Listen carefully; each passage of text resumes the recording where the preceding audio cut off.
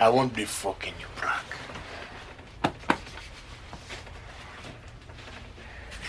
At least, not tonight.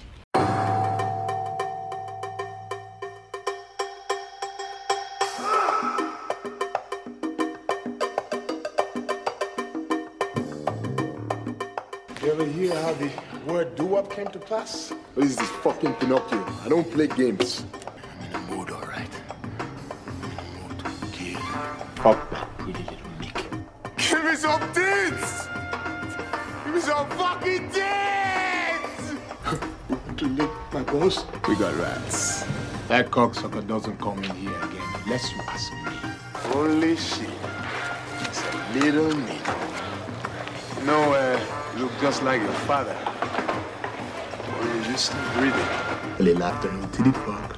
Money, Chucky. Don't work here anymore, baby. Stop my dick now. Rehab is bullshit. No offense. Here's the plan. We go out there, grab that bitch snapper and his guinea friends, cut their throats. Hanabishi, you just pinch me. No, boss. But you Sicilians, you kiss each other on the cheek. You're trying to kill me because I was a strong enemy. I could be a strong ally. They are not my people. I am an African. Happy birthday to you. Welcome back, Kenny. I am the chief of this tribe. Yesterday, he touched Kenny's penis. Yes, it's all about sex. Don't beat Kramer because he likes boys. Beat him because he's white. Up and down. Life laws. First I was king, then I was Noonie. Now I'm king again. The Quran says. I don't give a shit what your Quran says. One thing is clear. Emerald City is out of control. Minus my scope. I have a heart. I have a heart of a lion. You and me, we have different ways, different reasons for what we do. But our goal is the same. The survival of our people. We had a deal at BC. That's true. We did. BC. That's me. I thought you Muslims were against murder. Yeah, but it's okay if I kill him for you, eh? At BC. No. The answer is no. You want him dead, grab a knife. What you need is to learn to take an order. Your brother, you sleep all day? Nah, they just got him on this new medication to calm him down.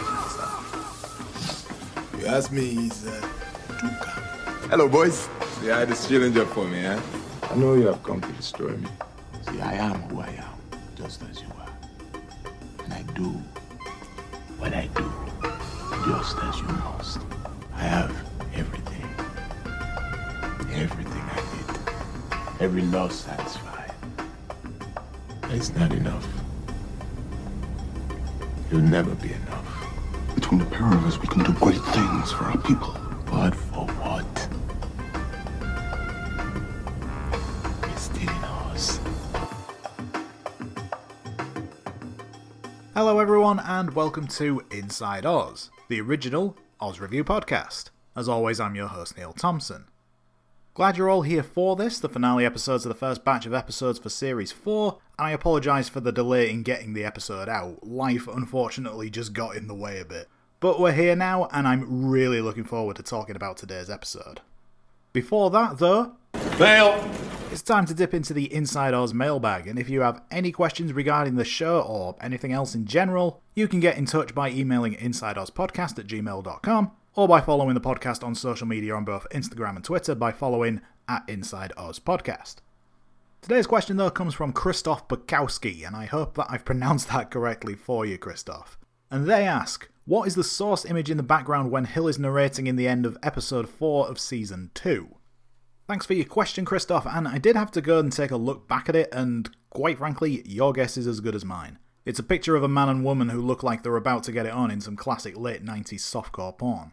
Yeah, that could be from absolutely anywhere, a stock image, a particular film, who knows. You know I like to do my research, but I don't think I've got the time to go looking for that particular image. So if you want to go looking for it, be my guest. But thank you for your question all the same. Today's episode then, and the finale to Series 4A, Episode 8, You Bet Your Life. Holding an 8.9 on IMDb, the episode was written by Tom Fontana with additional writing by Sunil Nair and Bradford Winters, and was directed by Adam Bernstein, making him the person to have directed the most episodes of the show, this being his 4th outing in the director's chair. The episode was originally broadcast on August 30th, 2000, a day on which President Clinton, in Colombia on a presidential visit, pledged that a recent $1.5 billion aid package would not lead to military escalation in the country's ongoing war on drugs. Police arrested 1 Catholic priest, 20 nuns, 2 laymen and a seminarian in Luan County in China's Fujian province, where it is claimed that Reverend Lu Xiaozhang was severely beaten, while 2 nuns were released by local parishioners. And in the music charts, Janet Jackson, going simply by Janet at the time, scored her 7th US #1 single and her first #1 for nearly 3 years with Doesn't Really Matter. While in the UK, Groovejet If This Ain't Love by Spiller featuring Sophie Ellis-Bextor topped the singles charts. The US had fallen out of favour with the compilation album as Nelly's Country Grammar replaced Now 4 at the top of the album chart, while Craig David's debut album Born to Do It went straight to #1 in the UK album charts, selling over 225,000 copies in its first week, becoming the fastest selling debut album by a British male solo act, a record which he still holds today. This episode also comes with a commentary track from Tom Fontana and Rita Moreno on the Region 1 DVD, and I'll try and sprinkle any interesting tidbits that I glean from that throughout the episode. Back in the 1950s, there was a game show on TV called You Bet Your Life, hosted by Groucho Marx. Every week, Groucho would ask inane questions and insult the contestants.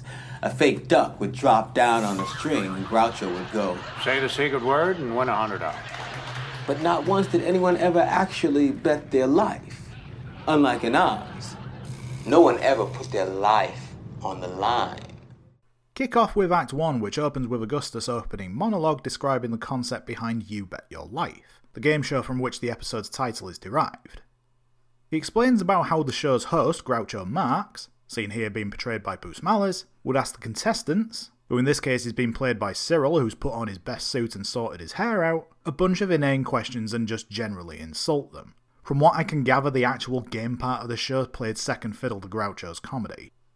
He also says that at some point in the game, a fake duck would drop down and Groucho would tell the contestant, say the secret word and win $100. But at no point on the show did anyone actually ever bet their life. Not like how they do in Oz when they put their lives on the line. Okay, so first off, You Bet Your Life is a game show that I'm not overly familiar, certainly not in its original form with Groucho Marx hosting. I just don't think it was really the done thing at the time for shows like that to be distributed internationally.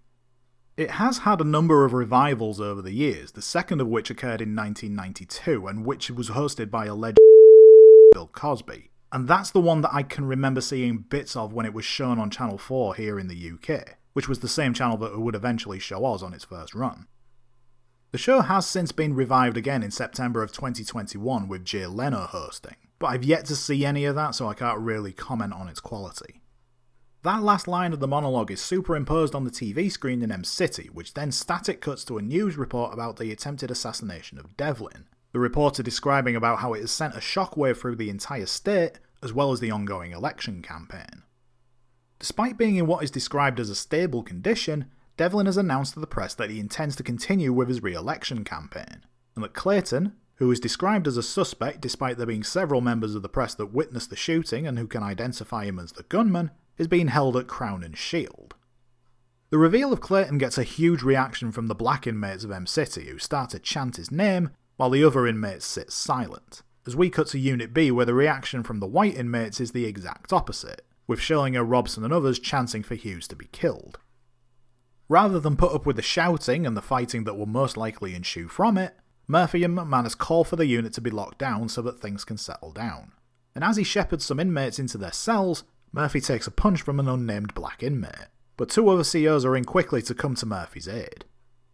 Couple of little touches that I liked here were how Vincent is in full-on servant mode to Adebisi now, just sitting beside him with a plate of orange segments so that Adebisi doesn't get hungry at any point, and how there was not only a clear divide in the seating in M-City between the black and the white inmates, but how their respective sections were very different in size, once again reaffirming that shift in the makeup of M-City's population.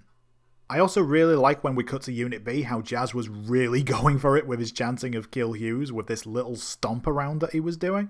Contrast that to the last guy you see before you get to McManus and Murphy, who was not putting as much effort in, just lightly waving his arms and not even bothering to join in with the chant. We then flash cut to Leo holding a press conference standing at the same podium where Devlin had been shot, and with Mary standing by his side, as he addresses the press about his history with Clayton. Clayton Hughes is a close friend of our families, and though I find his actions utterly reprehensible, I feel compelled, out of loyalty to his mother and late father, to stand by Clayton's side at his hour of need. I am therefore withdrawing my name as a candidate for the nomination of Lieutenant Governor. That is all. Leo leaves hand in hand with Mary and doesn't take any questions from the press. He's said his piece and that's the end of it as far as he's concerned. He's out of the race and he can just concentrate on running Oz from here on out. Over in M-City, Supreme makes his way over to Mondo and Leroy, who are sat playing cards.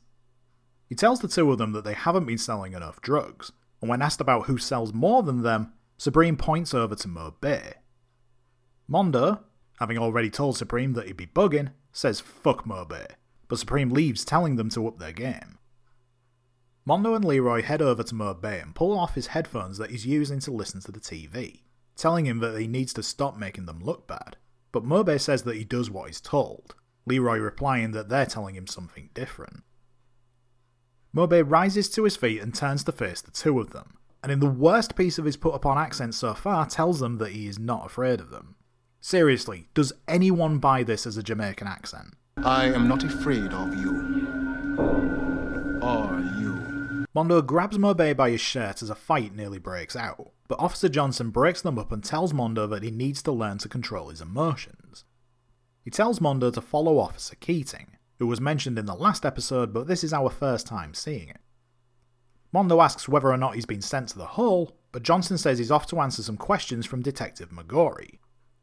Mondo protests, saying that he doesn't know who she is, nor does he know anything about the Bruno Gergen murder, as we get a shot of Mo Bay keeping quiet before heading back to his cell, passing Augustus along the way.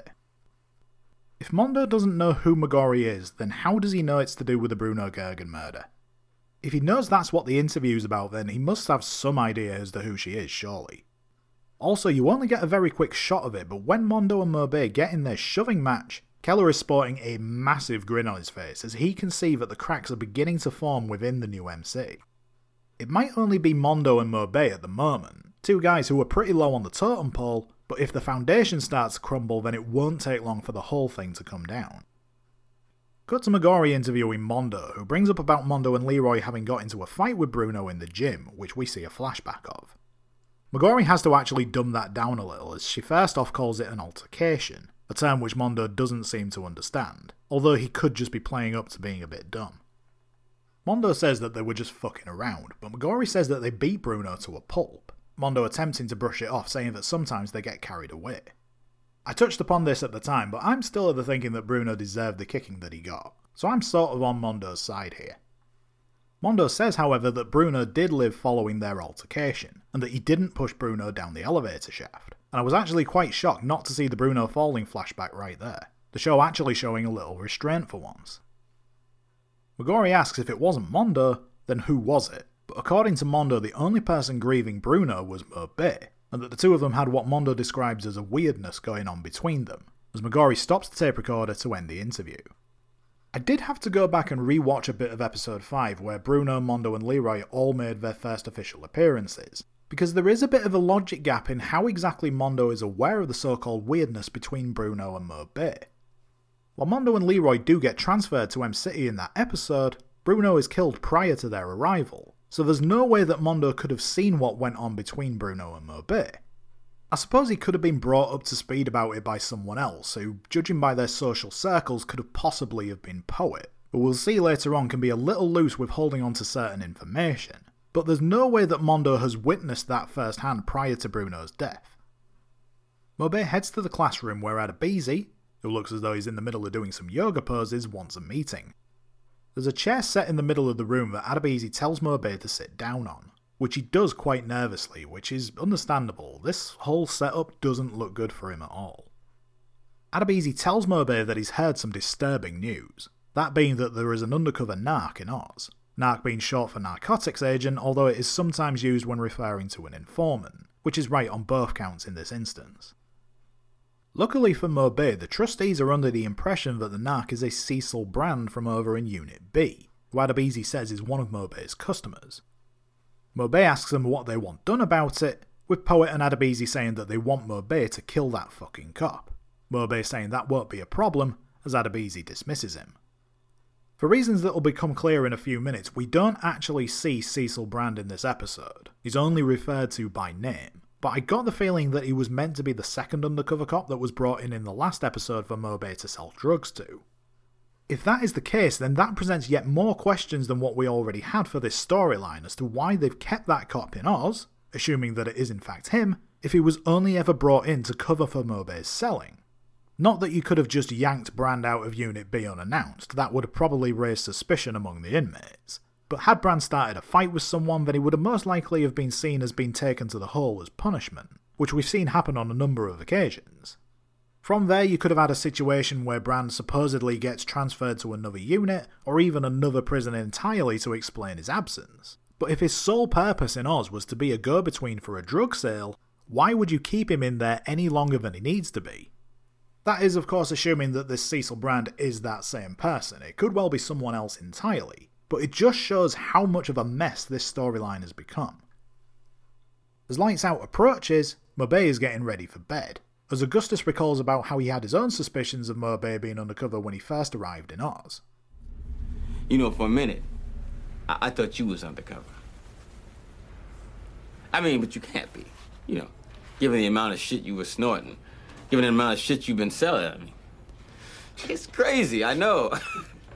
But that night you were so cranked up on tits that your accent suddenly disappeared. I was like, what the fuck is that?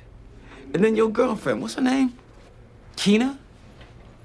I was positive that I recognized her from somewhere. Tore my brain out, trying to remember where. Then I had a flash. No! No! When they threw me off the roof, I was laying on the cold pavement. And this woman, Police, came over to see if I was still alive. That woman, Police, she's a dead ringer for Yokina. Lights out!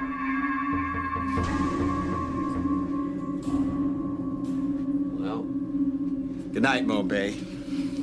Or officer, whoever the fuck you are. You talk that shit to anyone, you're next down the elevator shaft. All right, break it up in there.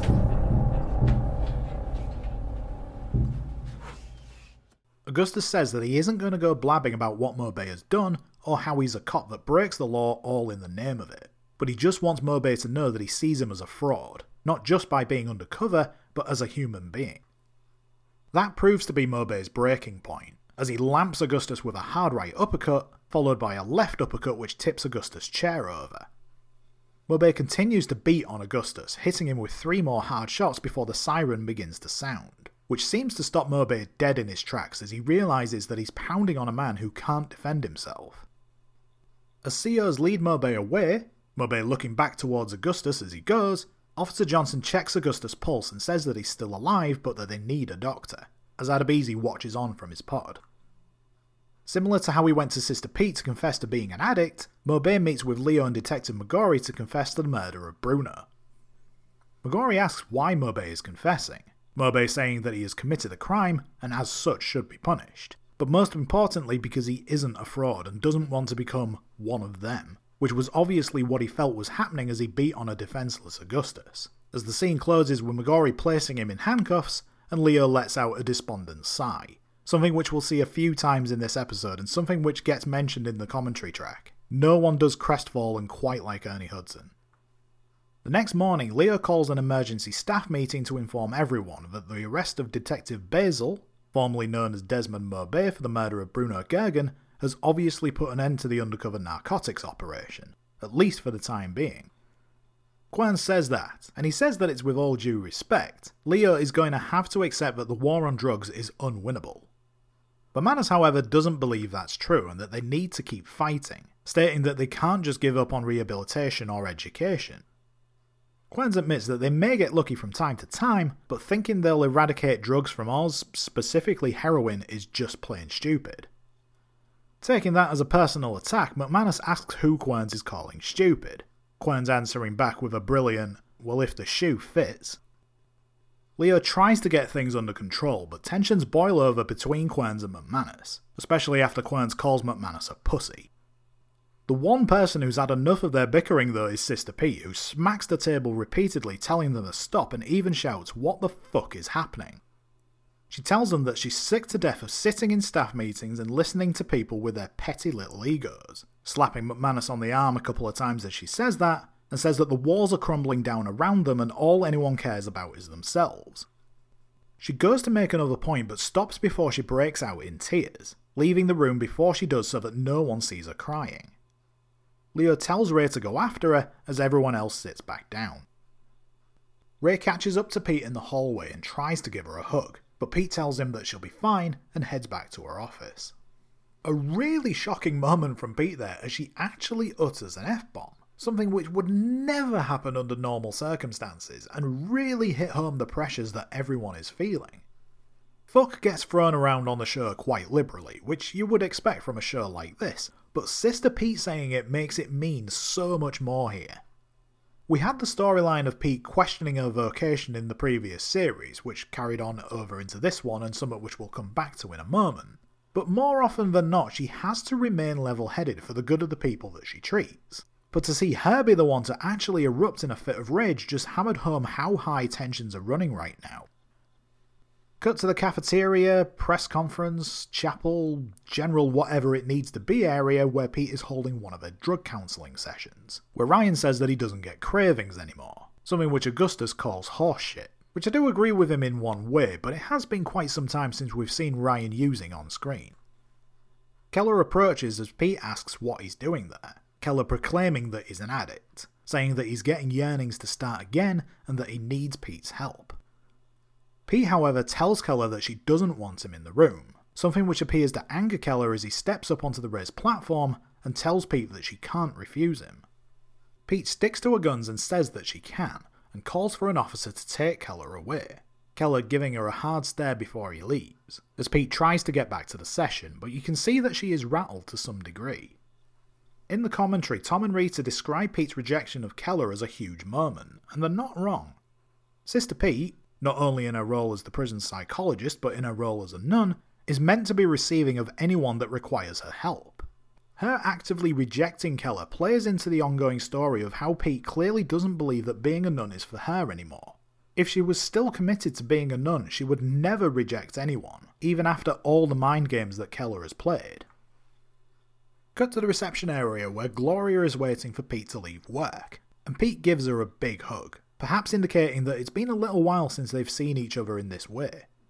The last time we saw Gloria was at the end of episode 6 of this series, so she hasn't been gone long, but the show has always played a little loose with how the actual timeline progresses, so she may have been gone longer than it appears. Before we go any further too, we've got to address Sister Pete's saucy French beret. A definite attempt to distinguish between the Pete we see at work in Oz and the Pete we're seeing outside of that environment. We've mentioned before about how we very rarely see anyone outside of the walls of Oz unless it's for a crime flashback, or on very rare occasions a trip to the hospital, and the closest we've ever come to seeing Pete in this way was when she was part of the death penalty protesters, where she ended up kicking some guy in the nuts. Gloria says that she was going to come to Pete's office but decided against it, the trauma of the attack and coming back to work too soon still lingering, and Pete even mentions about being surprised that Gloria has made it this far. She asks how Gloria is doing, Gloria saying that she's making small increments, but she then asks Pete the same question, Pete saying that she's in a mood. Turns out that today Pete received the documents to stop being a nun, Gloria asking whether the lunch they're about to have is a celebration or not. Pete, however, still hasn't made her mind up about whether or not she's going to sign it, and says that when you become a bride of Christ, it's hard to accept that they've essentially become divorced once she puts pen to paper. Another thing that gets mentioned in the commentary tracks was how, just for fun more than anything else, Rita and Lauren would do a take of their scenes in Spanish, but they would really ham it up as if they were on some kind of Mexican soap opera. I'm surprised that that didn't make it as an extra onto the DVD sets or something like that, and I would love to see that. Somebody has got that footage somewhere, so we need to unearth it. Cut to Ryan and Claire getting it on once again in the toilets, again, just out in the open where anyone could walk in and catch them. Claire is having a whale of a time, but Ryan's mind seems to be elsewhere as he's having fantasies of having a more loving experience with Gloria, as opposed to the raw fucking that he's having with Claire. On the commentary track, Tom reveals that Kristen was very nervous about doing some of these sex scenes because she'd never gone nude on camera before, something which was made all the more uncomfortable due to the number of people that were inside such a small space, these scenes being filmed inside a real bathroom. This led to an instant whereby Tom, who was on set all the time even though he wasn't directing, in an effort to try and hurry things along said, "The quicker we get it done, the quicker we can move on." Dean Winters commented to Tom, who he is very good friends with and who still are to this day, about how it's not as though he has to be naked and to give them a break. Now, whether you believe this is true or not is up to you, but according to Tom Fontana, he broke the tension by stripping naked himself in order to put the actors at ease, saying that he wouldn't ask anyone to do something that he wouldn't do himself. Like I say, whether you believe that's true or not is up to you. Also, according to the commentary track, this whole fantasy sequence that Ryan has here was Dean Winters' idea, purely so that he could do a steamy scene with Lauren Velez. Supposedly he would keep ruining the take so that they had to keep doing it, and they ended up with nearly 40 minutes of footage. Again, believe that if you want to, but it's there for you to hear on the DVD. Ryan finishes inside of Claire, which is a risky move and something which we'll come back to one day, before heading back to M-City where Cyril is kicking over chairs in their pod. Ryan asks him what the matter is. Cyril says that he knows about Ryan and Claire, and that he's going to tell. But Ryan plays dumb at first before telling Cyril to shut up or else he'll hit him, raising his hand to Cyril's face. But Cyril knows that Ryan won't do anything because Ryan knows that Cyril can beat him up. Ryan storming off, cursing, "This fucking place." Cut to Pete's office where she's speaking with Ray about signing her release of commitment form, saying that once she signs it she stops being a nun. Ray hands it back to her and asks whether or not she's going to sign it, as Pete takes out a pen and says yes, asking if Ray wants to watch. But he shakes his head and actually looks really upset. It was obviously hopeful that Pete would decide against leaving in the end. Just as Pete is about to put ink on the paper though, Ryan knocks at the door, saying that he needs to talk to her, as Ray says that he was just about to leave. Ryan, however, asks Ray to stay, saying that he would appreciate his input. Pete leaves the form on the table, turning it over so that Ryan can't see it, and asks what's up. Ryan tells her that Cyril seems to be okay after the overdose, but he's once again having terrible nightmares and only sleeps for a few hours at a time. With a little help from Pete, Ryan says that the sleep deprivation is beginning to affect Cyril's brain, saying that he's becoming more aggressive, as well as making things up and claiming to see things that are just not there. He asks whether or not Pete can put Cyril back on some kind of medication, perhaps even something to help him sleep better. Pete says that she'll meet with Cyril and decide from there, but Ryan makes sure that Pete understands that the things that Cyril might tell her might seem a little crazy. An interesting point here is how this scene sees Ryan going that extra mile in being manipulative. Ordinarily, he shows his manipulative side to stay ahead of his enemies, but he would always look out for Cyril's well-being at the same time. Even throughout the boxing tournament in the last series, he was drugging people's water bottles in an effort to keep Cyril safe, as well as making some cash in the process. Now though, he's even trying to manipulate the situation by discrediting his own brother, purely to save his own skin. It's quite the act of desperation from Ryan in many ways. Pete meets with Cyril later in the day so that she can come to her own conclusion regarding his mindset. And the nightmares are always the same? Pretty much. Is there anything in your dreams that you see when you're awake? No. Cyril, do you remember anything before your accident? Before I got hit in the head? Yeah. My mother's hands, they were rough. All red from working, but soft when she touched me. Anything else? The cross. Like that. Around her neck, she prayed to Jesus. Do you believe in Jesus? That's a silly question. Why? 'Cause it's not up to me, believing or not believing. We don't choose God. God chooses us. Pete makes one of her rare trips to M-City to follow up with Ryan as she escorts Cyril back. Ryan asks how things went, but Pete says that she doesn't see any of the symptoms that Ryan described. In fact, she felt that Cyril displayed the exact opposite. Ryan, however, says that Cyril is always on his best behaviour around Pete, trying to discredit his brother once again, and that he swears to God that what he's saying is true, but Pete interrupts him, telling him not to swear, which was a great touch considering that Pete showed that she can have a potty mouth just a few moments ago. She says that Cyril is exhausted though, and that they need to find something other than Haldol to help him sleep, and that she'll have Dr. Prostopnik write Cyril a prescription. Another good example of keeping past characters a part of the Oz universe. Pete spots Keller heading into the computer room, and rather than leave, she heads in there herself to talk with him. She greets him as she enters, and Keller is somewhat taken aback by seeing her and gets up to leave, but Pete tells him to sit down. She tells Keller that for the past month or so she's been preparing to leave the convent, something which stems partly from the conversations they've had together previously, and that Keller made her doubt herself as not only a psychologist, but also as a nun and as a woman. Keller says that he's sorry if he caused Pete any grief, something which she says he definitely did, but she wants to thank him for that, and that most people tumble into their lives, becoming who they are almost by accident, and that they try hard not to look backwards, afraid perhaps to find out that maybe they should have been or done something else. But she says that Keller forced her to look backwards, to question every element of her identity, and that in doing so, she discovered that she is a psychologist and she is indeed a woman, and that she also is indeed a nun, and that all of those parts of her are not an accident. They were put together by someone else, someone far greater, and repeats what Cyril said about God choosing them. Keller asks what happens to those that God doesn't choose, comparing it to being picked to play kickball in grade school, but that you might not get picked for being too small, too stupid, or maybe just being too weird.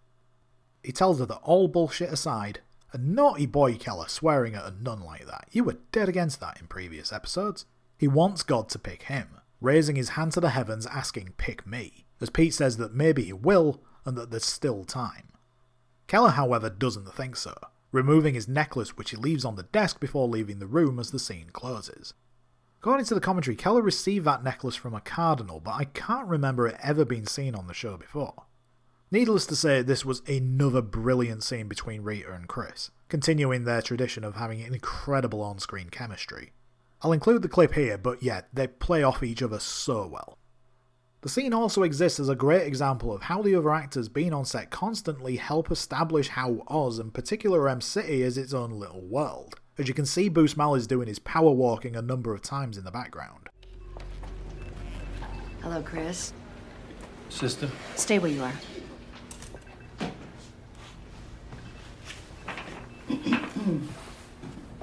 As you know, for the past month or so, I've been preparing to leave the convent. Part of that stems from the conversations we had together. You made me doubt myself as a psychologist, as a nun, as a woman. I'm sorry if I caused you grief. Well, you caused me grief. And I want to thank you for it. What? You know, Chris, most of us tumble into our lives. We become who we are almost by accident. We tried very hard not to look backwards, afraid to find out that maybe we should have done something else. But you forced me to look backwards, to question every element of my identity. By questioning, do you know what I discovered? I am a psychologist. I am a woman. I am a nun. And all of these parts of me are not an accident. They were put together by someone else. Someone far greater. We do not choose God. God chooses us. What happens to those of us who he don't choose? Like in grade school, you're waiting for one side or the other to pick you to play kickball. But you're too small. You're too stupid. And maybe you're just too weird. Oh, bullshit aside, sister. I want God to pick me. Pick me.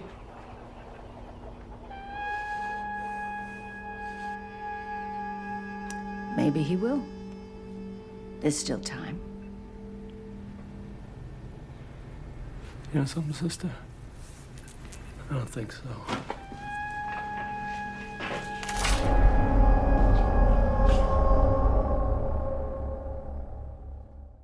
We cut to Pete's office where she takes one last look at the release of commitment form before tearing it up. Pete having finally made up her mind and deciding to remain a nun. Her meeting with Cyril having put a number of things into perspective. Another interesting thing that they don't really play up, whether that's by design or not is up for debate, but had Ryan not stopped by Sister Pete's office that day, Pete would have actually left the convent. Her hand was literally heading down towards the paper, ready to sign it. But Ryan's knocking at the door changed the course of everything as far as Pete staying a nun is concerned. Had he not gone there, she wouldn't have met with Cyril, and by proxy she wouldn't have then had that talk with Keller. So Ryan has, to a certain degree, changed the course of history without even knowing it. Speaking of Ryan, we cut to him getting sucked off by Claire in the toilets. At least this time they're hiding themselves away in one of the cubicles, as Ryan finishes once again, and we see Claire wiping her mouth. Ryan tells her that they need to stop doing this and that people are beginning to talk. But Claire says fuck them, while Ryan mentions that she'll get fired. Obviously not concerned for Claire's well-being in the slightest, more that he'll have lost his fuck buddy. Claire questions whether or not Ryan's losing his balls because she's been sucking his dick too much, and says that this isn't over until she says it is, and that if he thinks different, she'll crush his balls instead. Channeling her inner Dirty Harry asking, "You got that, punk?" Ryan actually looking quite scared at what he's being told. Claire tells him that she'll see him same time tomorrow for cunnilingus and gives her throat a spray with one of those little breath freshener sprays that you never see anyone actually using unless they're on TV or in film. Although I described as what they have as being raw earlier on, I do like that Claire and Ryan do seem to have a routine with the arrangement they have going, today being Ryan's turn to get some, while tomorrow is all about Claire. We get an Augustus monologue about the thrill of gambling to close out Act 1. We gotta stop. What? This. Why? People are talking. Fuck them. No, you'll get fired. What is this, O'Reilly? Sucking your dick so much you're losing your balls? No, I just thought that maybe... This ain't over till I say it's over. You start thinking different, I'll crush these balls of yours. You got that, punk? Good. Same time tomorrow. Cunnilingus. Let's go. There's nothing like the thrill of gambling. Nothing compares to that incredible feeling of anticipation. You wait breathlessly for the roll of the dice, for the spin of the wheel, for the flip of the card. You wait to see what fortune fate will hand you. Act 2 gets underway with a returning Rebadow in the hospital sporting a scar from his recent brain surgery that looks a bit like the River Thames. Bruce Mallows makes his way through the ward on one of his cleaning rounds, and is overjoyed to see Rebadow there, proclaiming, "Bob, you're alive!" Rebadow not quite sharing his enthusiasm, saying, "Apparently so." A CO, who looks a bit like John Lovitz, tells Bruce Mallows to get back to work, which he does, but he also continues to speak to Rebadow asking whether or not Rebadow's tumour is benign. Rebadow confirming that it is, but he'll have to live with a scar on his head, which he describes as terrible. He's been assured that it will go away in time, but he admits that he feels embarrassed to be seen with it.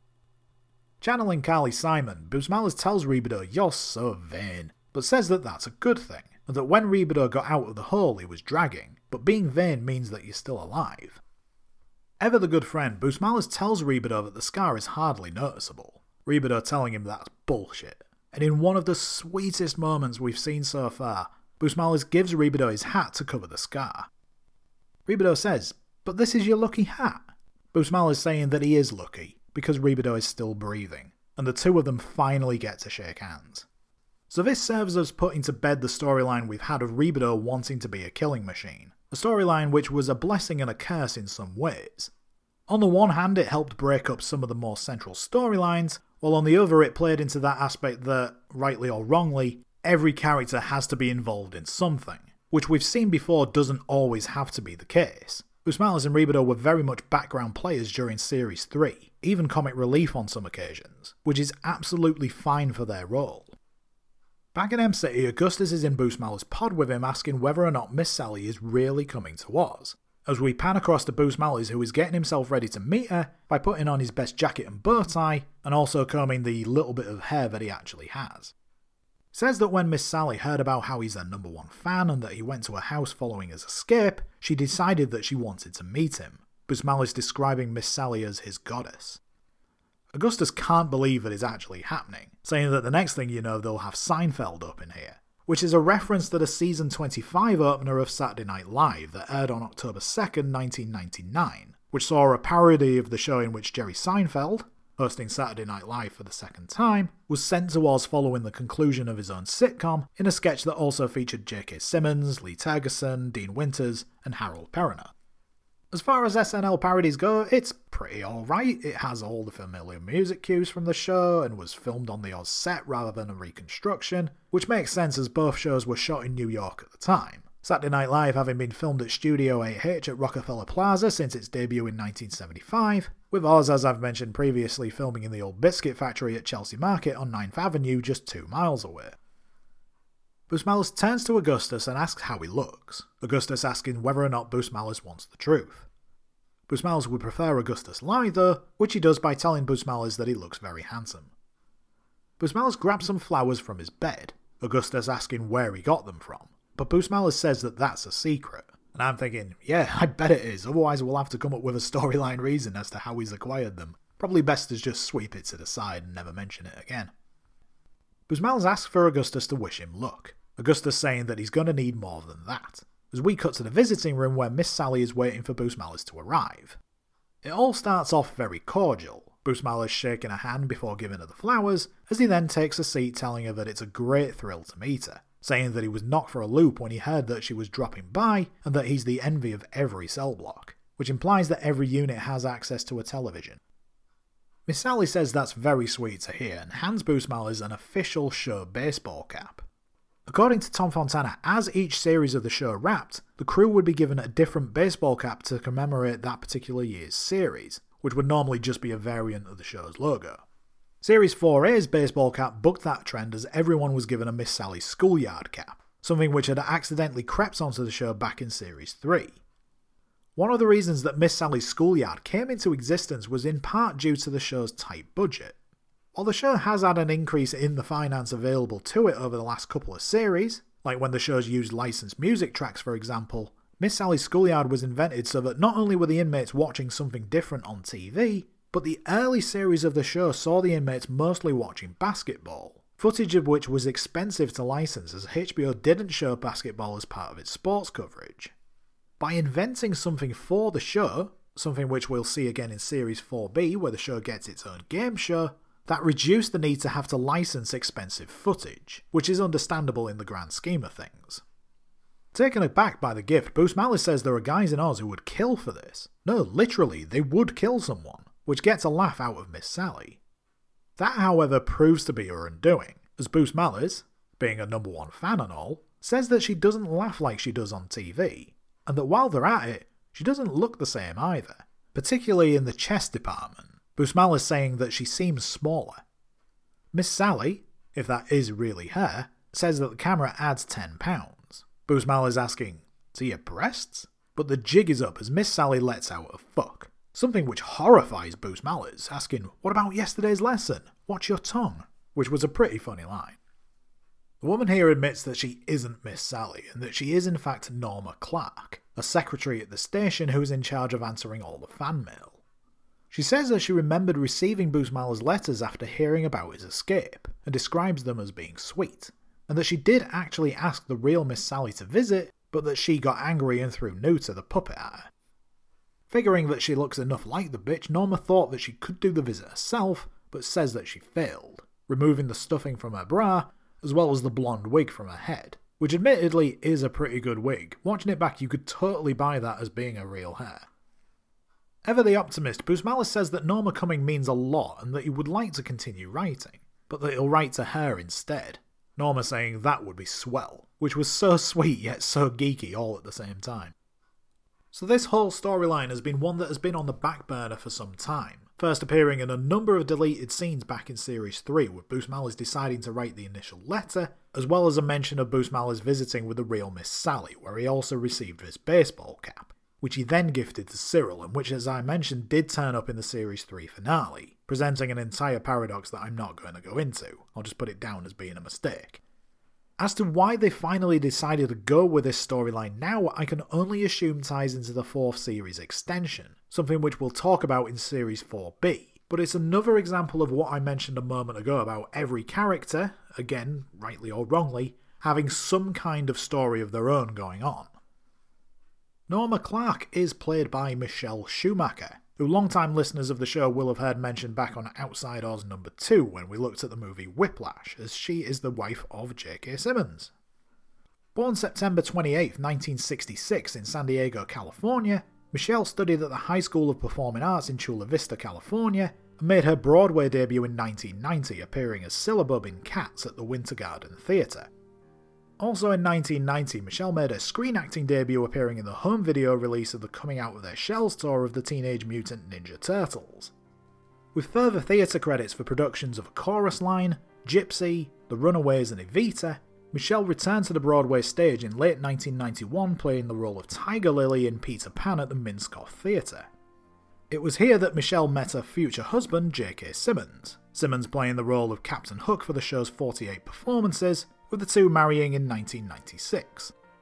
In 1999, Michelle gave birth to the couple's first child, a son named Joe, before appearing here on Oz. We get an Augustus vignette talking about how everyone gambles, from Atlantic City card sharks to low-level scratch cards, and how we all take a chance and risk it all, calling it as basic a human need as food, clothing and shelter, and how it's as fundamental to our genetic makeup as killing thy neighbour.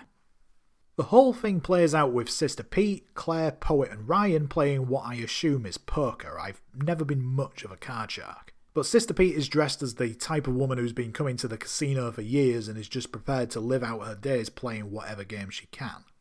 Poet is wearing his best clobber, which definitely makes him look a bit of a pimp, while Ryan looks like a right greasy, sleazy motherfucker. Claire looks like someone who may be going to the casino for the first time and is probably just wearing what she would do on a normal night out. Cut to Death Row, where Mark continues to work away on his self-portrait, having got quite a bit of shading and colour done since the last time we saw him, although his portrait does look like it's wearing eyeliner. He could quite easily pass for being a member of The Cure. He's still talking to Moses though, asking what it is that he's doing, Moses saying that he's digging an escape hatch, as we pan around and see that Moses has managed to chip away quite a bit of the wall of his cell. Mark calls him something from his big book of racial slurs as Moses fires back by calling Mark a cumsack, which is a great insult. Leo Lopresti and a female CO enter the unit, the sound of the rattling gate being Moses' cue to put his poster back on the wall to cover his gaping hole. I've spoken before about how sometimes you just have to go with certain aspects of the show in order for things to progress, and this is one of those instances. Anyone who has ever seen The Great Escape or The Shawshank Redemption will know that both of those feature an element of tunnel digging and explain how they got rid of the evidence. Even back in Series 2, when Busmalis and Rebadow dug their first tunnel, they got rid of the dirt by washing it away in the laundry. The problem with this, however, is that Moses obviously doesn't have the same kind of freedom to get rid of his evidence in the way that they did. So where the hell is he putting it? He can't be keeping it in his sling, so the only other logical explanation would be that he's keeping it under his bed. Leo approaches Mark, and before he can even get to business, Mark is freaking out and throws himself onto his bed, covering his ears with his pillow. Ploughing on regardless, Leo tells Mark that his execution has been set for 2 weeks from Thursday, and that there are certain matters that have to be discussed, specifically the method with which Mark wants to die. Mark isn't forthcoming though, continuing to hide under his pillow screaming no over and over. Leo telling him that if he doesn't decide soon, then he'll be forced to make the decision for him. Moses is taking great joy in hearing Mark squirm as Leo eventually tells Lopresti to take Mark down to Psych. Lopresti makes matters worse by referring to Mark as Rembrandt and smacking his bed with his nightstick. Mark quickly regaining his feet and shoving Lopresti aside, and the female CO down to the floor. Lopresti soon gets hold of Mark as Moses tells him to slam his ass, which Lopresti does by throwing Mark against the bars of Moses' cell. Seizing his opportunity, Moses hocks the biggest gob of spit in Mark's face, much like how Bret Hart did to Vince McMahon 3 years earlier, as Mark is led away and the remnants of the spitball trickle down the bars. I'm actually quite impressed at how much spit Moses was able to muster in a short space of time there. Mark is taken to Sister Pete's office with his hands and feet cuffed together, but Pete tells Lopresti that she can't speak to Mark while he's chained up. Lopresti assures her that she doesn't want Mark running loose, which Pete seems to accept as she tells Lopresti to wait outside. Lopresti tells her no way, presumably doing so for Pete's own protection, but Pete forcefully tells him a second time to wait outside, Lopresti doing so while looking like a kid who's just been told off by the teacher. Pete breaks everything down to Mark about what's going to come over the next couple of weeks. She references about how she is against the death penalty and how there are others like her doing everything they can to stop it, something which was established back in Series 1. But even 3 years on from that, she still seems to have a reluctance to say the word execution out loud, and also appears to struggle to say to Mark that he has to prepare for the end. This is something that Pete will have done a number of times in the past, not only within our timeline, but also depending on how long exactly she's been working at Oz and whether or not the death penalty was still being enforced in that time. But that doesn't make preparing someone for what's to come any easier, especially when she is so opposed to capital punishment. Mark, the warden thought it would be a good idea for us to get together. He says you're having problems accepting the fact that the date of your execution is approaching. Problems? I'm scared shitless. I seen Shirley Bellinger go and that fat Ginsburg die right there in the cell. Get you thinking. Look, I am not a fan of capital punishment, and there are a lot of others like me who are doing everything they can to stop it. But that's not going to happen before 2 weeks from Thursday. Oh, Christ. Mark, you made a choice to murder your family. And as a result, you don't have a choice about staying alive. So what you need, and what I want to help you do, is to prepare for the end. We fade back to Death Row, where Mark is once again painting while Moses continues to dig. Moses says that he knows what Mark is going through, saying that the reality of what's to come fucks him up too. But Mark tells him that he doesn't need his sympathy, as well as calling him another disgusting racial term. Moses is clearly getting annoyed at the constant onslaught of racism from Mark, and rightfully so, as Mark tells him to shut his mouth, or something close to that. Playing up to Mark's increased annoyance, Moses begins to sing Amazing Grace, written by John Howard in 1772 and first published in 1779. The hymn conveys a message that forgiveness and redemption can be possible despite whatever sins have been committed, but Mark isn't getting the message and tells Moses to shut up, calling him a fucking black bastard. That proves to be the tipping point for Moses, who in an amazing moment reaches through the wall where he's been digging, with his fist projecting through the mouth of Mark's painting, symbolic of Mark's words being his downfall. He grabs Mark by the collar, which is quite impressive considering that he can't actually see him, and rams Mark's head into the wall twice before securing a tight grip around Mark's throat. Having heard the commotion, Lopresti comes running into the unit and sees what's going on, eventually opening up Moses' cell to try and break things up. Moses releases his death grip as Mark falls to the floor, Moses sporting a massive grin in the process. Over in the hospital, we see Mark's body being zipped up in a body bag to be taken away to the coroner as Pete and Leo look on, Leo letting out another despondent sigh. Back on death row, Lopresti packs up the few belongings that Mark had into a box, and as he makes his way out, Moses, who's been moved to the cell on the opposite side from where he was, seeing as there's now a massive hole in it, asks whether or not he can have Shirley's mirror, similar to how Mark asked for it a few episodes back. Lopresti picks the mirror out of the box and throws it towards Moses, making sure that the mirror hits the floor in order to break, and makes a joke about Moses having 7 years bad luck. chuckling away to himself as he exits the unit and calls for lights out. As Moses takes a look around the unit, we see that he is the only person left on death row. Moses once described about how the unit was much quieter once Shirley left, but it is hauntingly quiet now, as he takes a seat on the bed and looks at his face in the cracked mirror to close out Act 2. And this is the final time we're going to hear Mark read from his big book of racial slurs. I know what you're going through, man. Sometimes the reality of what's gonna happen fucks me up, too. I need your fucking sympathy, Sambo. You don't quit, do you? I'm trying to work here, so shut your fucking jive-ass mouth. Amazing grace. Shut up. How sweet the sound. I said, shut up, you fucking black bastard!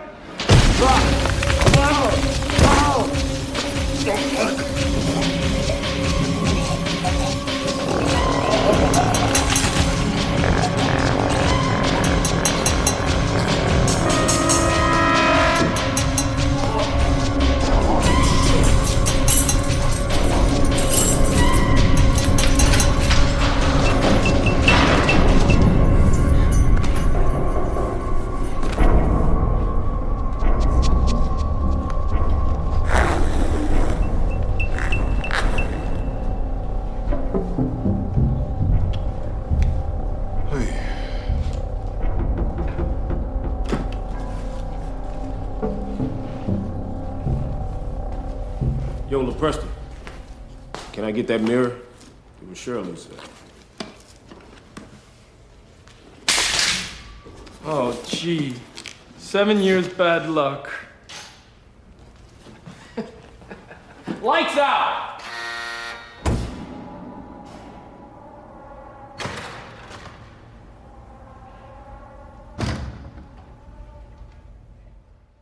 Act 3 opens up in Unit B where Schillinger is facing off against Jazz at the pool table.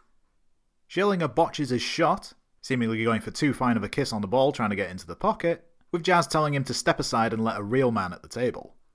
I don't know if it's some kind of running gag or if it's just accidentally turned out that way, but for somebody who appears to just play pool all day, Schillinger is either really bad or is very easily distracted when playing. I think we've only ever seen him pot something that was a very easy shot once before.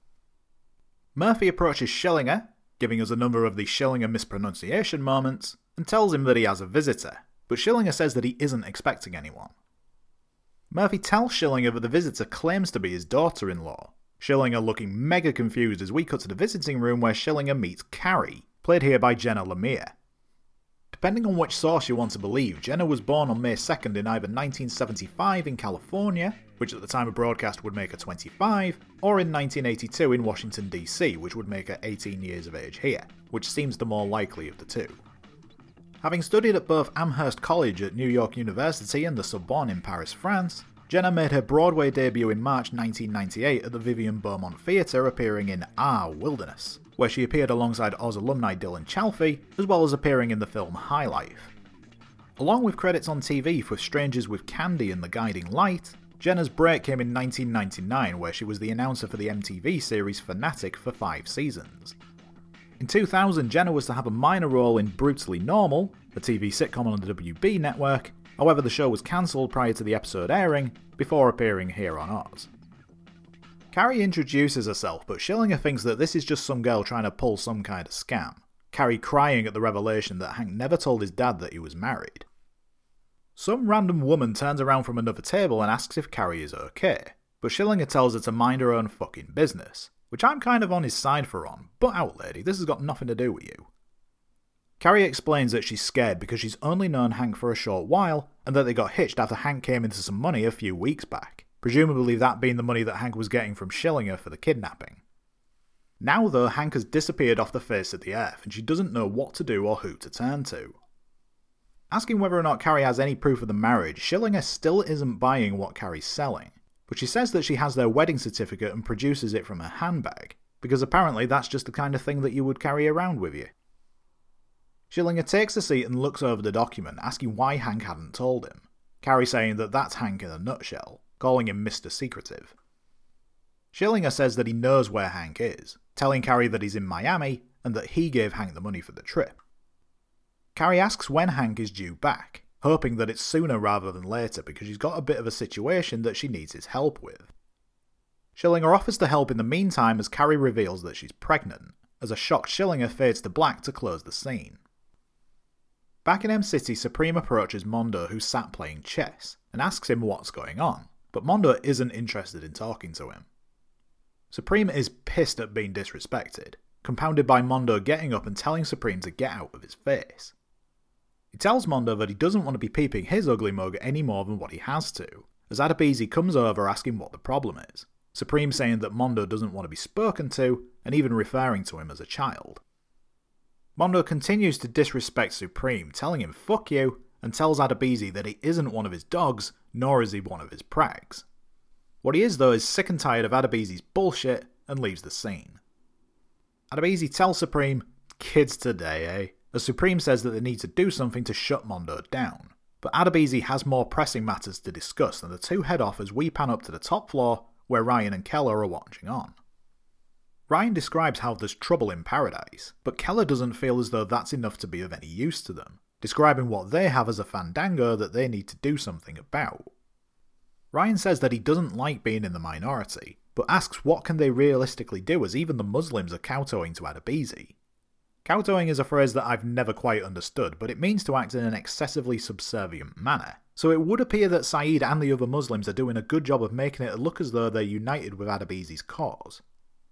Keller suggests that they could detonate some well-placed depth charges to help move things along, as Ryan tells him whatever you need, K-Boy, a nickname which will not catch on, as the two go their separate ways following a fist bump, and we close on a shot of Adebisi and Supreme sat talking at the upstairs table. I've mentioned before about how the show can sometimes move along at a breakneck pace, and this is one of those occasions where it is guilty of that. Within the space of about a minute or a minute and a half, you've had Supreme get in an argument with Mondo, then Adebisi turned up with Mondo leaving soon afterwards, and then we were with Keller and Ryan, and then the whole thing finished on a shot of Adebisi and Supreme. It does kind of work as it keeps the audience up to speed with what's going on, but it also emphasises just how many moving parts there are within the show at any one time. This scene alone had 5 different speaking characters with a couple more sat at the table. Cut to the laundry room where Glenn Shoup heads down to wash his clothes. Glenn has been a background character since early in Series 2, as well as having a speaking role in a Series 3 deleted scene, but this is the first credited appearance for Joel West, the actor that plays him. This is the only time that we'll see Glenn in a meaningful way in this series, but he will get a larger role in Series 5 where he'll also get the crime flashback treatment, so I'll introduce Joel West another time. For now though, Glenn starts to unpack his washing, which seems to consist mainly of tie-dye t-shirts, only to be greeted by the hand of Nate Shemin, rising from behind the counter like some creature from the deep. Nate raises himself further, revealing not only his hand, but his face and chest to be heavily covered in blood, having suffered a number of stab wounds, reaching to Glenn for help before falling back to the floor. A scared shitless Glenn runs out of the room shouting, "Help! Help! Murder! Murder!" as we get a shot of Querns and Johnson surveying the crime scene, Querns mentioning that his deer was already in the toilet even before this happened. The score here uses a trumpet with a mute, something which gives the trumpet a softer sound, which actually plays into the cut of the scene, making it look as though Adebisi is playing the score himself. You'll remember way back in the early episodes of the podcast, I mentioned about how the music supervisor, Chris Tergerson, along with David Darlington and Steven Rosen, only tried to use instruments that would be found in a real prison. And that is literally the case here as we finally see this trumpet being used. It's turned up in the score a few times in the past. I do like how it made it look as though Adebisi has been playing the score this whole time, although I'm also wondering exactly where he's got it from. Adebisi has history with making his own instruments on the show, like that time that he had that homemade mandolin which he seemed to have made out of a chair leg and some wire. But this is something which he's either had shipped in from the outside, or he's just stolen from the Oz Music Room, something which may or may not actually exist. Not in the mood to hear any of Adebisi's playing, Quern storms into his pod demanding answers. Do you know what we got down there? A dead fucking body. Do you know what that means? My record of no violence is kaput. You know what that means? You up to your African ass in shit. This is not my fault. Oh, yes, it is. We had a deal. I would let you do whatever the fuck you wanted as long as you kept the horse shit to 0. A corpse is not 0. So what do you want me to do? I want you to find me the bastard that did this and bring me his ass alive. You want me to play cop? Life sucks all around.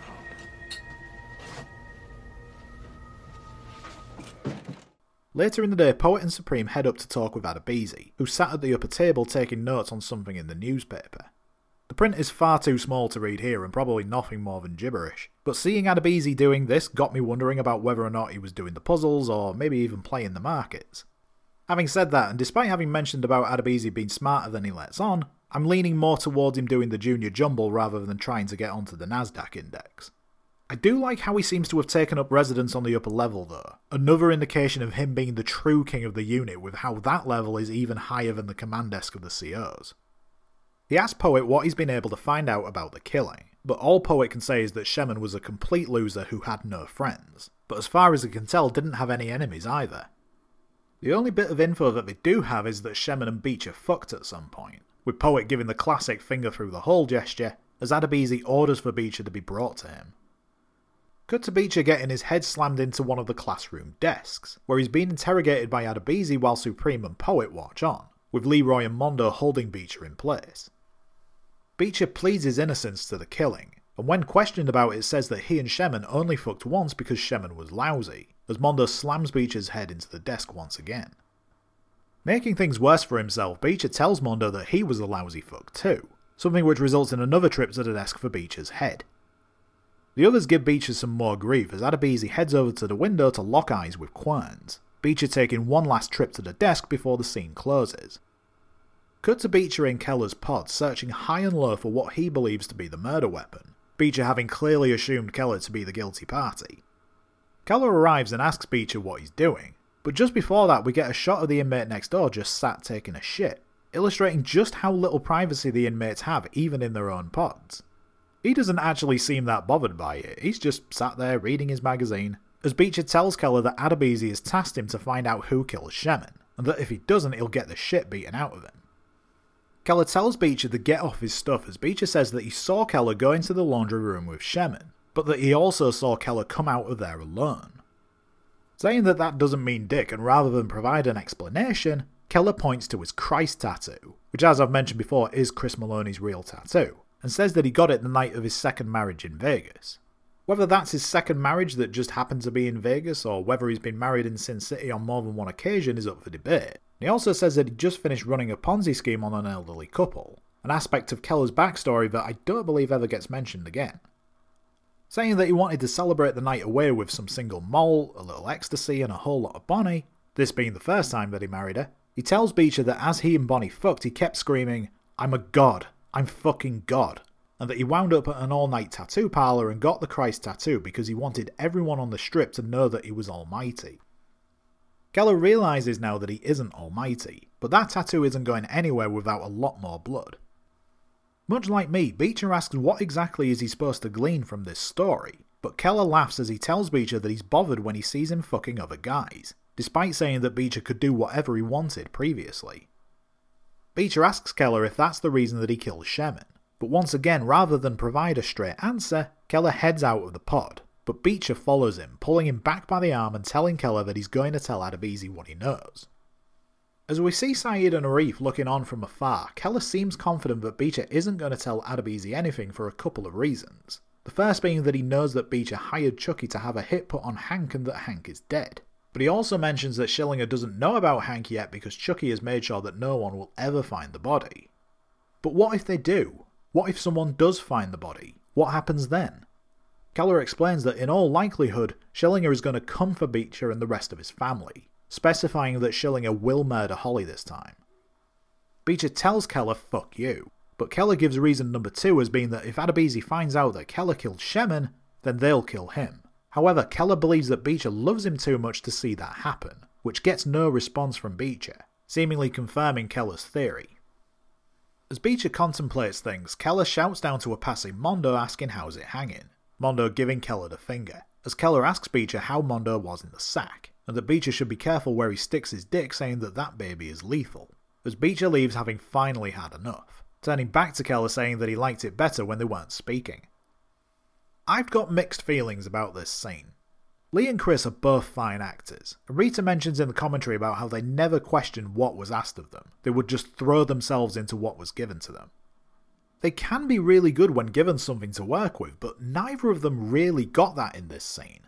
It just doesn't seem to go anywhere, something which Beecher even references within the scene itself. It flat out tells you that this isn't going anywhere. Coming from the age before binge watching and streaming, it does serve well as a reminder of where everything is in regards to the story, hitting the points about Beecher having hired Chucky to put out the hit and that Schillinger isn't currently aware of Hank's death, but other than that, nothing really progresses.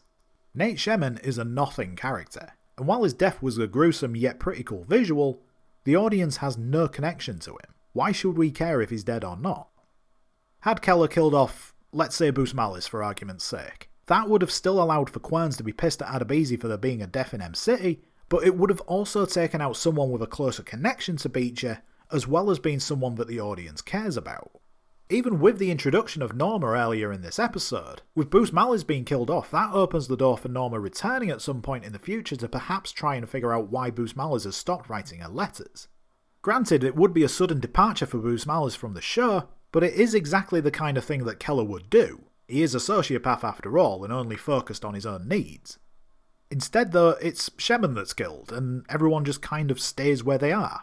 The only purpose that I can realistically glean from this scene existing is to add another Beecher really loves Keller moment, something which we've had occur a number of times already, only for them to be at each other's throats again soon after. If you have them fall in and out of love over and over, why should we believe that this is the moment that's going to stick?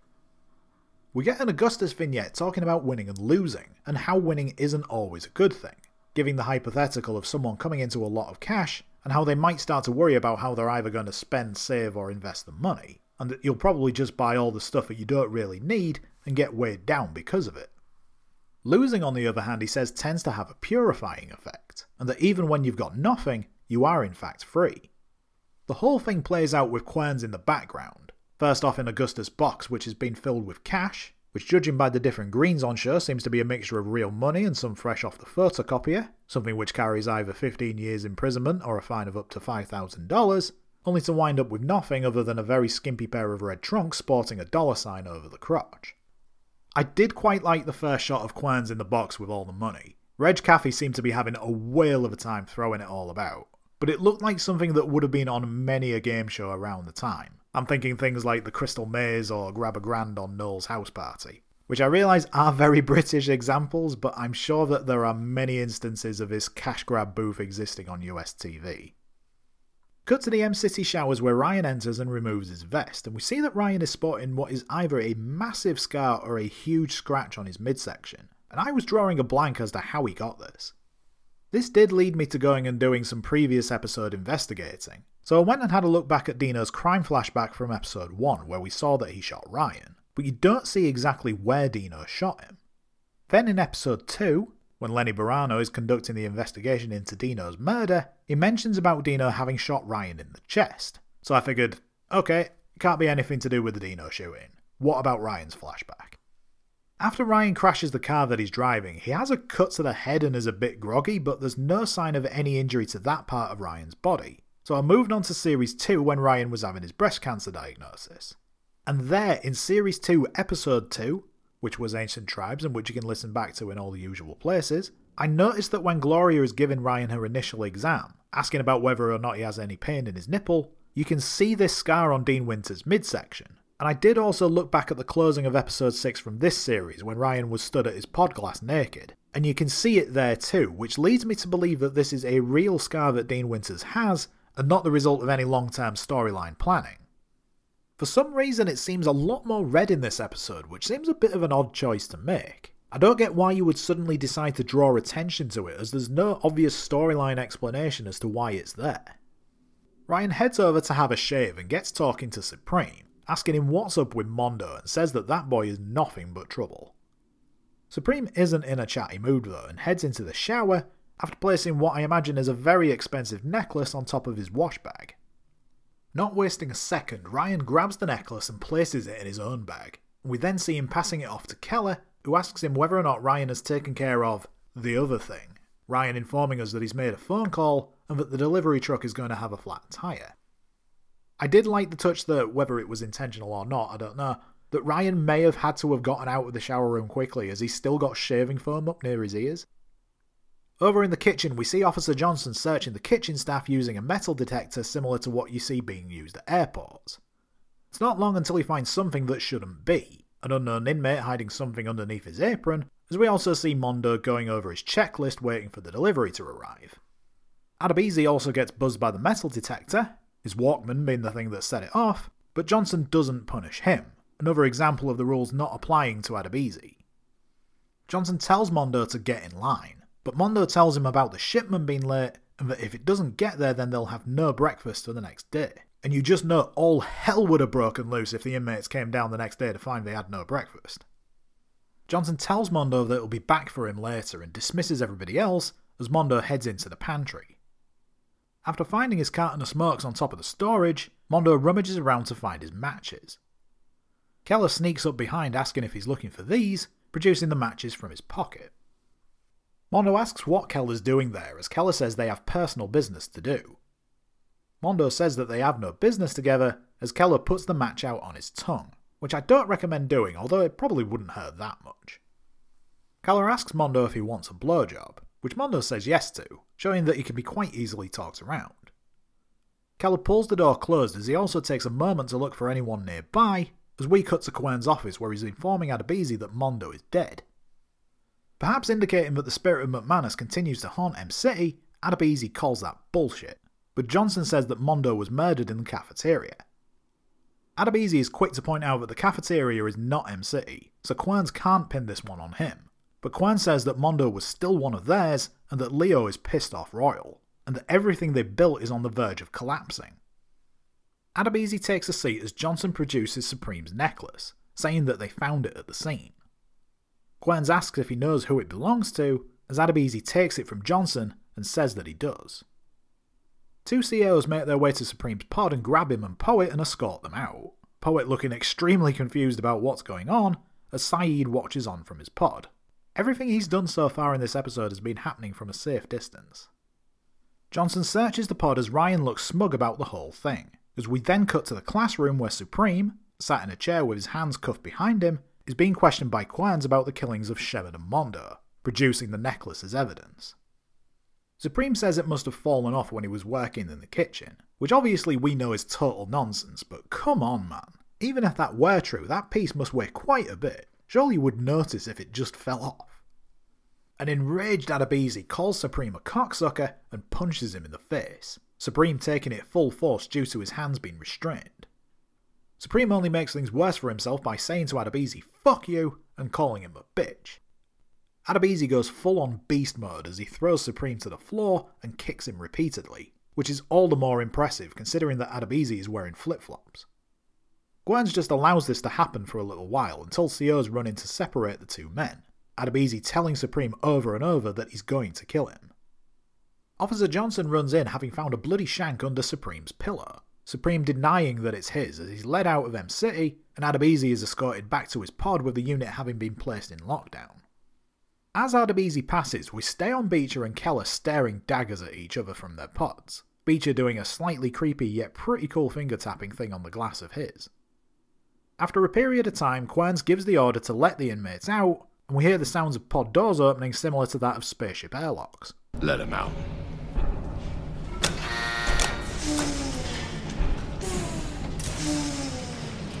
Saeed and Arif head out of their pod as Saeed describes the death of Shemin and Mondo as being the hand of God, but Arif asks whether or not their deaths fit in with Supreme's plan to bring down Adebisi. So the show isn't hiding away from that being Saeed's intention, it's categorically stating it right there. Saeed says that their deaths do fit into the plan, but that he's also intending to get close to Adebisi in order to find that one flaw that will finally cripple him, Arif hoping that it'll all happen soon. Poet heads up to Adebisi's pod and knocks on the glass, but his calls go unanswered, so he peers through a gap in the curtain to see that Adebisi is eating a banana while an afroed inmate in a green dress dances for him, with the whole thing being filmed by another inmate. Adebisi becomes annoyed at the inmate's dancing, telling him that he told it to do it slowly, and in his annoyance pulls the afro from the inmate's head and we see that it's Vincent who's been made to dance while wearing a wig, Vincent seemingly having gone full prag for Adebisi. I did try and figure out if this was a licensed track or not, but couldn't get anything back for it, so it could just be a piece of stock music. It does sound like the kind of thing that would have been featured in many a soft porn back in the day though. There's an awful lot of wah-wah pedal going on the guitar. Poet notices Saeed and the two of them head over to chat, Poet admitting that he was struck stupid when Saeed joined forces with Adebisi. They briefly separate when Adebisi and Vincent make their way out of the pod, which is a bit odd because if Saeed is with them now, surely Adebisi would be okay with the two of them talking to each other. But better safe than sorry, I guess, and I like the touch of Saeed turning away from Adebisi in disgust. He might be portraying being on the same side in certain ways, but there are still certain aspects of Adebisi's character that he will never be able to hide his true feelings about. Poet even mentions that to Saeed and says that it makes things tough to take seriously considering Saeed's beliefs. Saeed says that he swore to Allah, but Poet feels that Saeed's oath might have something to do with wanting to stop Adebisi. Saeed, perhaps being a little condescending, says that Poet always did have a vivid imagination, but Poet says that he also has a knack for picking winners and losers, and thinks that Saeed is going to win, or at least he hopes to shit that he does. Saeed asks if that means that Poet is done with the gangster life, but Poet says that the only thing that he's done with is Adebisi and the fucking videotapes, as Poet explains that Adebisi likes to record things for posterity, describing the antics as being live from Party Central. Saeed asks whether or not Poet can get hold of the tapes, Poet saying that Adebisi keeps them in his pod, but he can at least try. Sensing that there's no time like the present, with Adebisi having just made his way downstairs, Saeed tells Poet to get in there now and get looking. Saeed heads downstairs to talk with Adebisi and provide the distraction, leading him away from the lower level tables to have a private word, allowing for Poet to get in the pod and go rooting around to try and find the tapes. As Adebisi discusses with Saeed his plan for everyone to go to class and get an education, which frankly isn't a bad idea and also the complete opposite of where Adebisi was when they all returned to M City following the riot, Poet gets onto the top bunk of the bed and looks for the tapes in one of the ceiling tiles, which we've seen used as a hiding place before because they can just be pressed out and are a massive design flaw within the unit. Poet though has hit pay dirt, finding at least 7 tapes, but before he can grab one, Vincent returns to the pod and catches him in the act. Poet gets down from the bed and grabs Vincent around the face, telling him that if he says anything about Poet being in there then he's dead, Vincent nodding that he understands. Hearing Saeed outside tell Adebisi that he isn't done talking with him yet, showing a great amount of respect by referring to Adebisi by his first name, Poet gets out of the pod just in time and takes a place on the railing looking as though he's been hanging out there the whole time, just as Adebisi returns to his party den.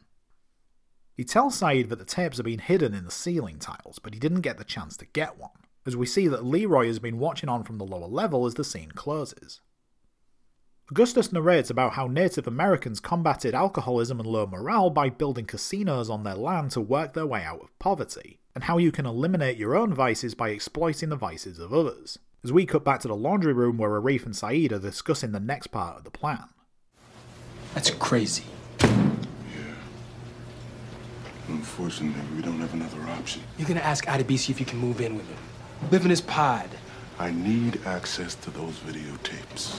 What makes you think he'll say yes? Believe me, he'll say yes. As Arif and Saeed are talking, Saeed looks up to the classroom and sees Leroy talking with Adebisi, but there's no way that he can be aware of what Leroy is telling Adebisi.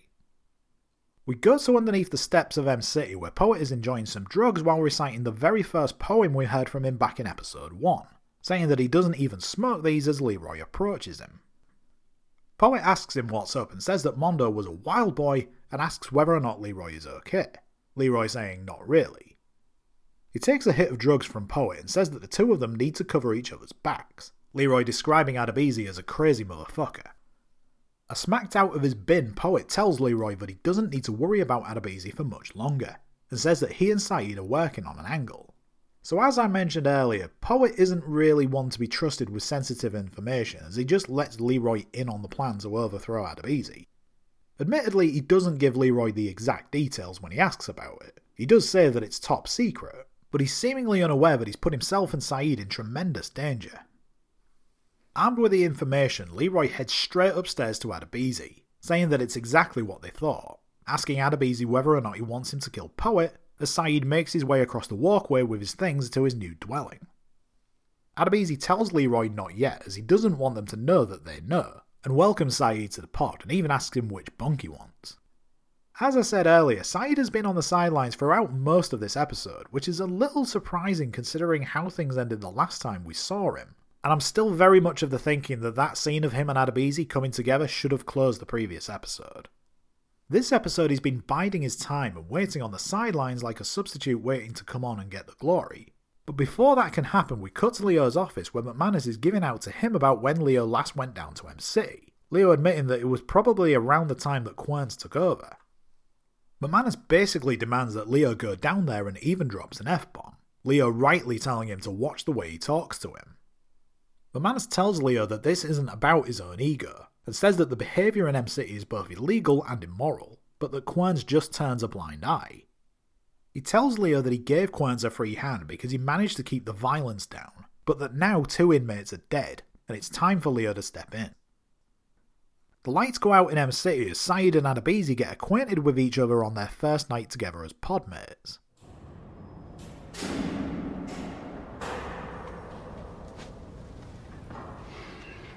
Now, I remember when you first came to us. Jefferson Keener come to challenge you. You got one of your fellow Muslims to hit you harder, until you bled. I didn't know what to make of you then. I still don't now. Simon, the both of us have been on an extraordinary journey. And I've tried to learn from mine. Tried to find a common thing that binds us all. Crime. Crime is the common thing. See, we are all of us bad men. Even you. I know you have come to destroy me. Simon, I don't want to destroy you. I want to help you change. That is what would destroy me. See, I am who I am, just as you are. And I do what I do, just as you must. Does that mean you're gonna kill me? Kill you? I want to kiss you. But because I admire you more than I desire you.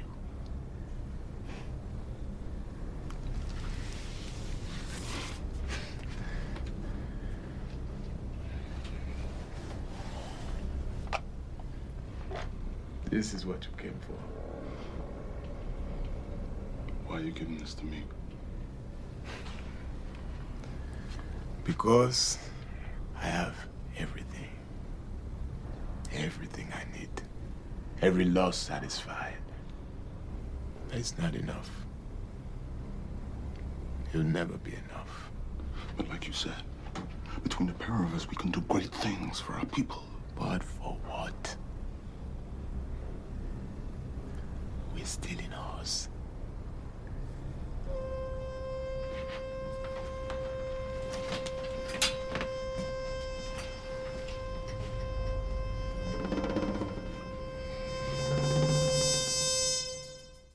I cannot stress this enough. I fucking love this scene. This is my favourite scene on the podcast so far and will quite possibly end up as my favourite scene of the entire show.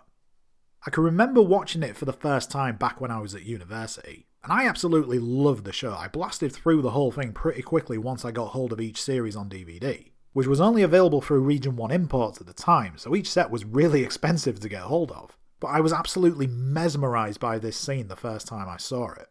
Eamon and Adewale absolutely command your attention throughout the whole thing. You really can't take your eyes off them. It really illustrates just how far both men have come in their time on the show, referencing Sayid's arrival in Oz and his interactions with Jefferson Keane, and Adebisi hits upon a crucial point about how crime is the common theme that binds everyone in Oz and how they are all bad men, including Sayid, and that is an important thing to remember. For everything that he has done for wanting to change Oz from the inside as well as the judicial system on the outside, Sayid is in Oz for a reason. He isn't to be placed on a pedestal as a hero. He did commit a serious crime, much like how Adebisi did. Adebisi telling Sayid that he knows that he's come to destroy him through change was absolute magic, as was him describing about how despite having everything that he wants, it still isn't enough, nor will it ever be, and that while the two of them could be a real force together, what's the point in it all? As at the end of the day, they're still in Oz. Adebisi especially, as he's serving life without the possibility of parole. Tom Fontana describes the scene on the commentary as being something of a Shakespearean confrontation, saying that the tragedy of it is if they could have come to a meeting place, they might have actually done some good together, but they're fated to be in opposition to each other. With the vital piece of evidence that he needs, Saeed gets the tape to McManus somehow. We don't actually see that happen on screen, but we do see McManus and Querns watching the tape along with Leo in his office. Leo asks for the tape to be switched off and that he's seen enough, McManus gladly switching the tape off with the remote as Querns tries to explain himself. But Leo hasn't got the time for Querns' excuses or claims of whether he knew or not. He tells Querns that none of that matters and fires Querns, as McManus can barely contain his excitement, and asks for Officer Mustache to escort Querns off the property. Had he done the same when he fired Clayton at the end of Series 3, then maybe this series wouldn't have had 2 separate shooting incidents, but then again, hindsight is a beautiful thing. Querns asks to at least be allowed to clear out his office, but Leo tells him that they'll send him his stuff and forcefully tells Querns to get out. Not missing his chance to be a cocky shit, McManus tells Querns to have himself a lovely evening in his best put upon southern accent as Querns is led out of the office. But fear not everyone, this is not the end of Querns on the show, we will see him again soon, don't you worry. Leo says that everything is his fault, blaming himself for getting caught up in the campaign to do his job properly. In a great moment between the two of them, Leo asks McManus if he wants M-City back, McManus taking 1.05 seconds to think the offer over before accepting. McManus gives a little fist pump in triumph as he leaves the office, before heading back to M-City to give everyone the good news. I mentioned a couple of episodes back about how weird McManus looked wearing jeans, and in this scene he's back to wearing his normal trousers, perhaps indicative of things having to return to normal now that he's back running M-City once again. And I liked how Murphy was stood right behind him as well, the team reunited. Getting straight down to business and amongst a mixture of happy faces and Ryan and Keller giving each other a special handshake, McManus announces that a number of inmates are being transferred out of M-City, and right at the top of the list is Adebisi. Leroy is also on his way out, as is 97C332, Cody, although for some reason McManus gives him an extra number by adding a 0 at the start of it. If you listen closely, it sounds as if Terry Kinney hesitates when saying the line, almost as if he's realised he's messed up. Listen out for it in the clip in a moment. A furious Adebisi heads into his pod where Saeed is praying, and he grabs Saeed by the neck and forces him into the wall. Through terrifying mad eyes, Adebisi asks Saeed if the end is here, but Saeed says that things will go back to the way they were. Adebisi tells him that that won't happen for him or Saeed, and holds a blade to Saeed's neck. Saeed says that Adebisi told him that he wasn't going to kill him, but Adebisi says that Saeed swore to Allah that he was his brother, Saeed telling him that he meant that. Adebisi calls Saeed a liar, and that giving him the tape was his final test of not only Saeed's loyalty, but also his friendship and love, and he cut Saeed on the cheek. Telling Saeed this is how a man dies, Adebisi attempts to stab Saeed, but Saeed manages to hold him off as they continue to struggle, both men attempting to get the blade into their possession. Outside the pod, everyone hears the commotion and turns to face towards the pod glass, the glass rattling as a body hits against it and blood engulfs the white curtain. Arif and Beecher look on nervously from the bottom of the stairs as Adebisi makes his way out of the pod with bloodstains on his shirt, as well as leaving bloody footprints. A moment of hush falls over M-City before Adebisi, almost as if he is laughing, coughs up blood before eventually falling to his knees where we see his blood-soaked back, and finally collapses to his stomach. Murphy radios for help as a number of inmates rush to see what's happened, as Saeed makes his way out of the pod with a blade in his blood-covered hand. The top of his white vest has also turned a crimson red as Murphy tells him to drop the shank. Saeed eventually complies and is restrained by an officer. As inmates continue to shout and jostle for position, Arif calls to his imam as Beecher looks on concerned for Saeed. McManus takes the blade as we take one final look at Adebisi's corpse on the M-City floor, before fading to black to close the episode. Alright, listen up everybody. I'm back. The following are being transferred out of M-City. When you hear your name, pack up your belongings, line up behind Officer Johnson. 93A234, Adebisi. 00T255, Tid. What the fuck? 097C332, Cody. 00W216, Washington.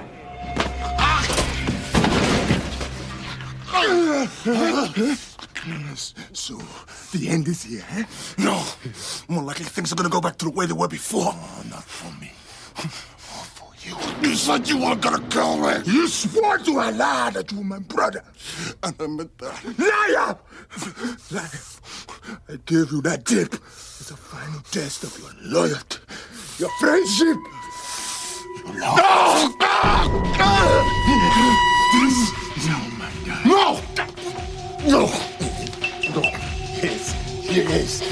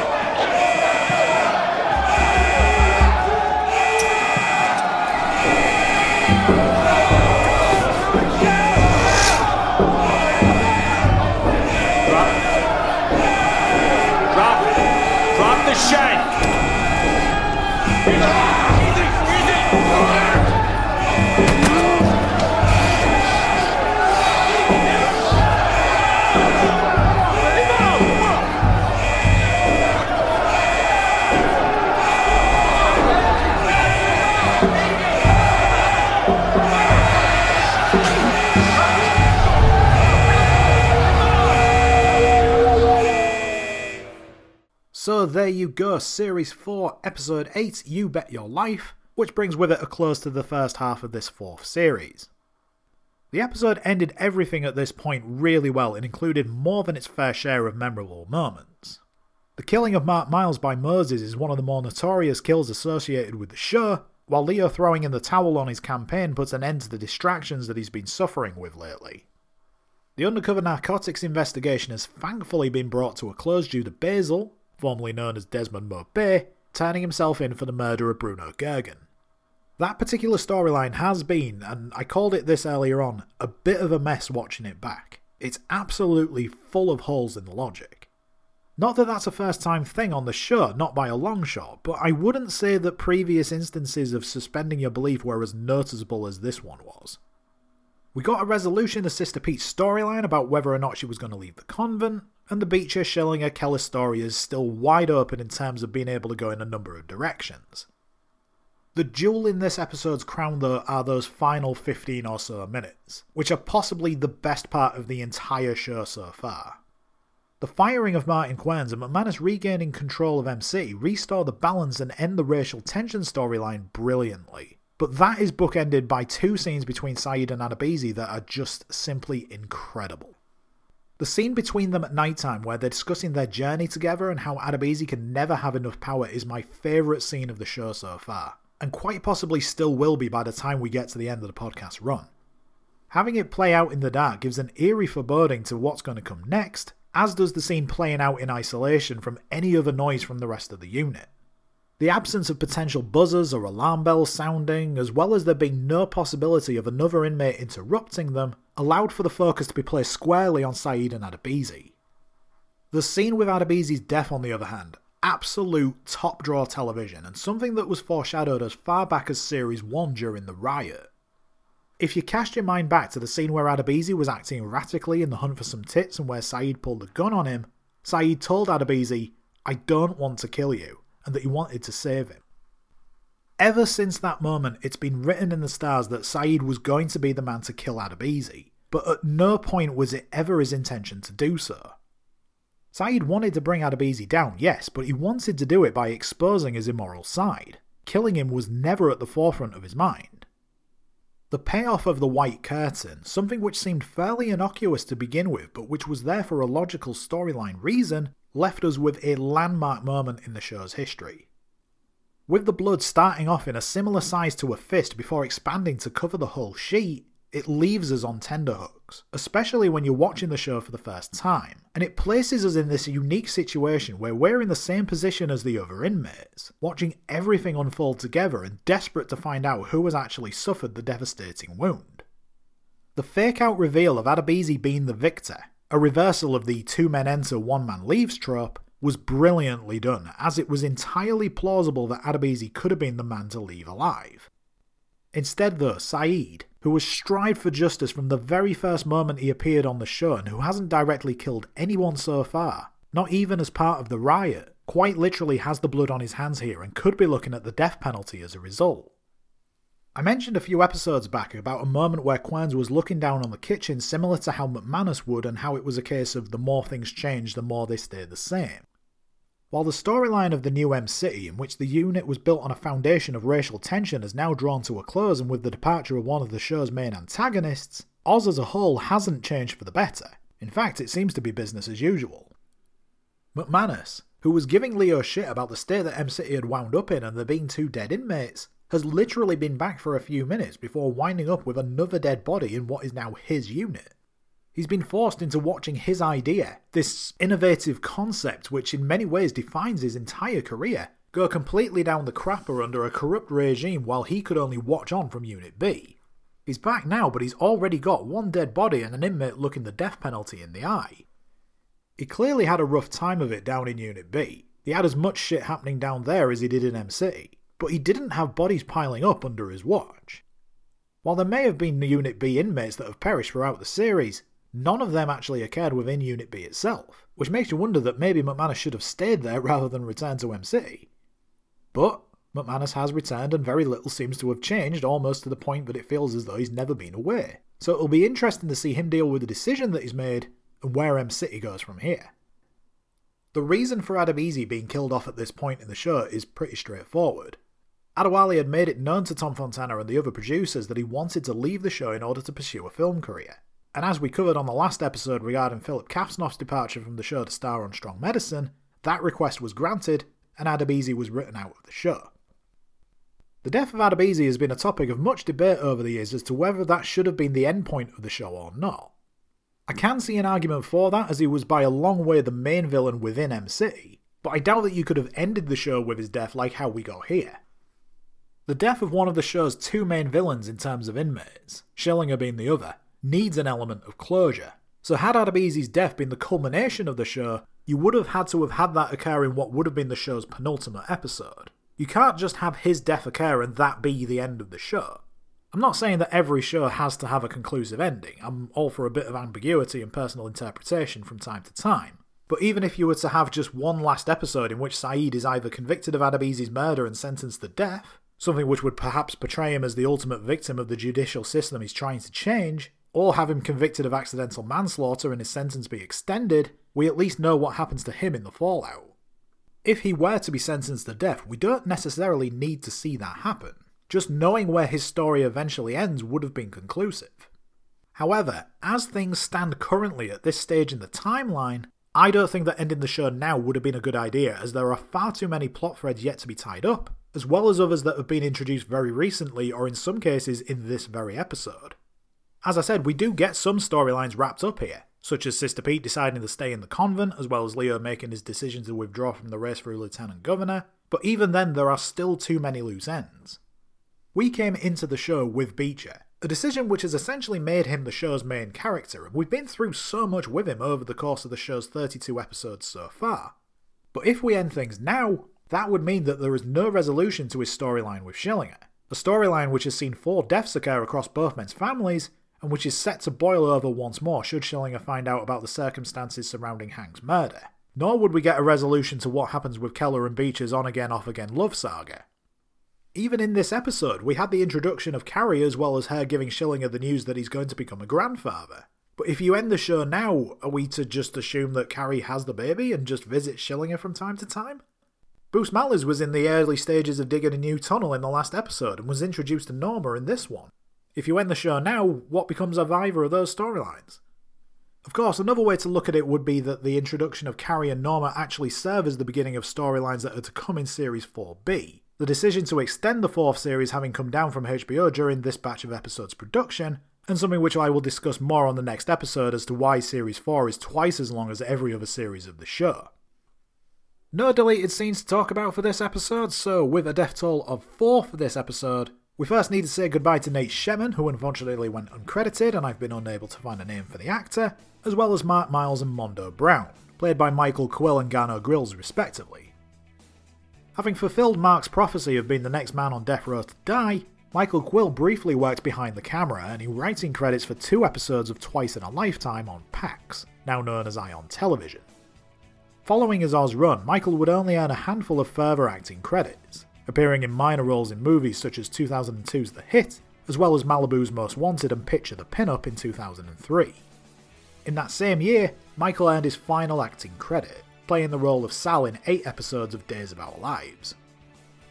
After developing a bit of an attitude towards the trustees that received no real payoff and then being killed off screen by Keller, Garno Grills has continued to act in minor roles in film, including an uncredited role in 2001's Hannibal, a film which features a number of Oz alumni, as well as Bloody Crisis, 13th Child and Bond the System, all of which were released in 2002, while in 2003 he was credited for roles in Rhythm of the Saints and Marcy X.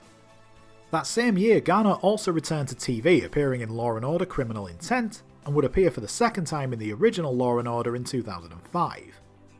In 2007, Garno would work as an associate producer on the documentary film Wu, the Story of the Wu-Tang Clan, while in 2008 he provided voiceover work for the video game Midnight Club Los Angeles, in addition to appearing on TV for 1 episode of 30 Rock. That same year, Garno appeared in the movie Cadillac Records, written and directed by Oz alumni Darnell Martin, and which also featured Eamon Walker portraying Howlin' Wolf. Garno had minor roles in the movies Women Do It Better and Code Blue in 2009 and 2010 respectively, which would be his final acting credits for some time. In 2013, and away from the entertainment spotlight and detailed in a 2018 article for Guru magazine, Garno formed Galacticus, a group which has been described by some as an emerging cult, where Garno identified himself as not only an SRI master, but also as Lord Thoth and on occasion Ganesh. Claiming that he had been sent to Earth to lead 144,000 souls into ascension, Garno described how, quote, "These gods have not only revealed my own god form, but they have also pledged their sword to the Galacticus movement here on Earth," end quote. Claiming that his group was specifically chosen, Garno also explains, quote, "Our movement is the only covenant given to Earth that has the power of 22 main gods of light, and an extended board of 100 exalted beings who drive the frequency of evolution of the higher worlds. We have the keys for all that is necessary for evolution and the emancipation of humanity," end quote. With additional claims of having performed exorcisms as well as being able to revive the dead, Garno has also labelled Kendrick Lamar a propagator of Lucifer, and also claims that during a meditation he was visited by the spirit of Michael Jackson, who told Garno that he wanted the world to know that he was murdered. All of these claims can be found in B. Schofield's 2018 article in Guru magazine, which I have linked in the description for this episode so that you can read it at your own leisure and draw your own conclusions on these claims. And for the record, any claims of Galacticus being a cult movement have been made by individuals who are in no way associated with the Inside Oz podcast. Along with his spiritualism, let's call it, Garno returned to acting in 2021, appearing as a video director in Hulu's Wu-Tang and American Saga. At the time of recording, Garno's latest acting credit is listed as being for the movie Profane Language, which is currently listed as being in post-production. This episode also marks the final appearance of Leo's wife Mary, meaning that we also have to say goodbye to Pamela Isaacs. After leaving Oz, Pamela returned to the theatre stage, appearing off-Broadway in New Yorkers, and which won Pamela an Obie Award in 2001. Along with appearances in the movies Swim Fan and Season of Youth in 2002 and 2003 respectively, Pamela won rave reviews for her role as Muzzy von Hosmere in the touring production of Thoroughly Modern Millie, which ran from July 2003 beginning in Kansas City, Missouri, and finished 1 year later in Los Angeles, California, with Les Spindle of The Hollywood Reporter describing Pamela as vivacious, and that Pamela pulled off a tour de force triumph bolstered by her lively new songs. Without question though, the biggest departure of this episode and of the entire series so far is that of Adewale Akinnuoye Agbaje in the role of Simon Adebisi. Having been granted his request to leave the show in order to pursue a career in movies, Adewale's first project after leaving Oz was in the role of Lochnar in The Mummy Returns, released in May of 2001. While the film gained mixed reviews from critics, it was a hit at the box office, earning $68.1 million in its opening weekend in the US, which at the time was the second largest opening weekend of all time, the record at the time being held by 1997's The Lost World: Jurassic Park. Also in 2001, Adewale appeared as Sebastian in the movie Lip Service, while in 2002 he was cast as Nakwana Wombosi in The Bourne Identity. Along with credits for the movies The Mistress of Spices and Get Rich or Die Trying, Adewale returned to TV in 2005 when he appeared as Mr. Echo in the second season of Lost on ABC, reuniting with his Oz co-star Harold Perrineau. Appearing for a total of 21 episodes and once again drawing inspiration for his character from his Nigerian roots, Adewale earned himself a nomination in the Best Supporting Actor on Television category at the Saturn Awards, as well as a win at the Screen Actors Guild Awards, where the show won the award for Outstanding Performance by an Ensemble Cast in a Drama Series. Adewale would request his exit from the show in 2006 in order to return to England and take a break from acting following the death of his foster parents. During this time, Adewale began to brainstorm ideas for a film that he wanted to direct. Returning to acting in 2009, first appearing as Herschel Dalton, aka Heavy Duty, in the movie G.I. Joe: Rise of the Cobra, Adewale returned to TV during the 8th season of Monk on the USA Network, appearing in the episode Monk and the Foreign Man. In 2010, Adewale would appear in the movie Faster, where he appeared with his Mummy Returns co-star Dwayne Johnson, while in 2011 he also appeared in the movies Killer Elite and The Thing, a prequel to John Carpenter's 1982 film of the same name, and a film which I think is underrated. Adewale would earn recurring roles on TV in Strike Back Project Dawn and Hunted in 2011 and 2012 respectively, while in 2013 he would earn credits on films including Bullet to the Head, as well as joining the Marvel Cinematic Universe in Thor: The Dark World, a film directed by Oz alumni Alan Taylor. In 2014, Adewale appeared in the movies Pompeii and Annie, while in 2015 he would appear in Trumbo, where he appeared as Virgil Brooks, and was nominated along with the rest of the cast at the Screen Actors Guild Awards for Outstanding Performance by a Cast in a Motion Picture. That same year, Adewale voiced the title character in Major Lazer on Fox, where he reunited with Oz co-star J.K. Simmons, and also appeared as Malco in a recurring role on Game of Thrones during the show's 5th season, an appearance which made me shout at the TV, "Everybody run, it's Adebisi," much to the confusion of my wife. In 2016, Adewale would join the DC Cinematic Universe playing the role of Killer Croc in the critically annihilated Suicide Squad, a film so bad that no amount of recuts or special editions could possibly save it, and also voiced the lead in the animated movie Bilal: A New Breed of Hero, which premiered at the Dubai Film Festival at the end of the year. In 2017, Adewale appeared in the movies Wetlands playing Detective Babel Johnson, while on TV he voiced Xavier the Blacksmith on Disney's Tangled the series, as well as appearing in 10 Days in the Valley, where he played Detective John Bird for 10 episodes. Also in 2017, Adewale can be seen as Olusegun Okorocha in HBO's spin-off sports film Tour de Pharmacy. 2018 was a landmark year for Adewale, as he released the movie Farming, also known as In My Skin in certain territories. Written and directed by Adewale himself, which also saw Adewale launch his AAA Studios production company, the film centres around Adewale's personal experiences of being fostered by his birth parents to a white working class family, as well as his teenage years as part of the Tilbury Skins skinhead gang. Premiering on September 8, 2018 at the Toronto International Film Festival and starring Damson Idris, Kate Beckinsale, John Dalglish and Gugu Mbatha-Raw, as well as featuring an appearance by Adewale himself playing the role of his birth father, the film received a limited theatrical run the following year, opening in the UK on October 11, 2019. Due to its limited release, the film grossed only $89,374 at the box office, but was recognised at the Edinburgh International Film Festival, winning its Michael Powell Award for Best British Film, as well as at the National Film Awards where it won 3 awards, with Adewale winning the Best Actor award, as well as Kate Beckinsale winning Best Actress, and the film itself winning Best Drama.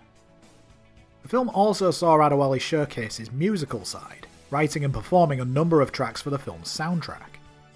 If you haven't seen Farming, I recommend that you do, whether that's by streaming it wherever you can or by picking up a physical copy. It is pretty grim going in places due to its subject matter, but it is an absolutely worthwhile experience, especially because it's based on Adewale's real life. You can tell that film is a real passion project for him.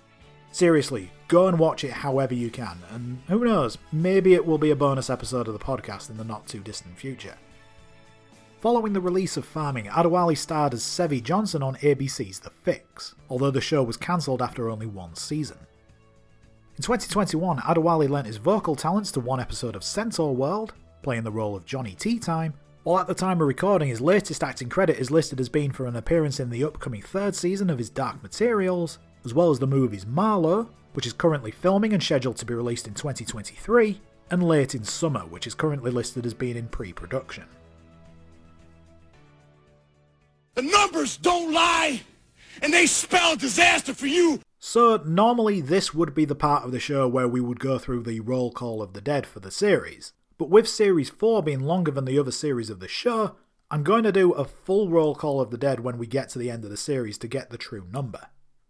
As it currently stands though, we have a total of 22 deaths so far in Series 4, up from the 10 that we had at the end of the 8 episodes in Series 3, meaning that Series 4 so far has had an increase of 120% in the death rate, averaging out at 2.75 deaths per episode, which is also up on Series 3's average of 1.25.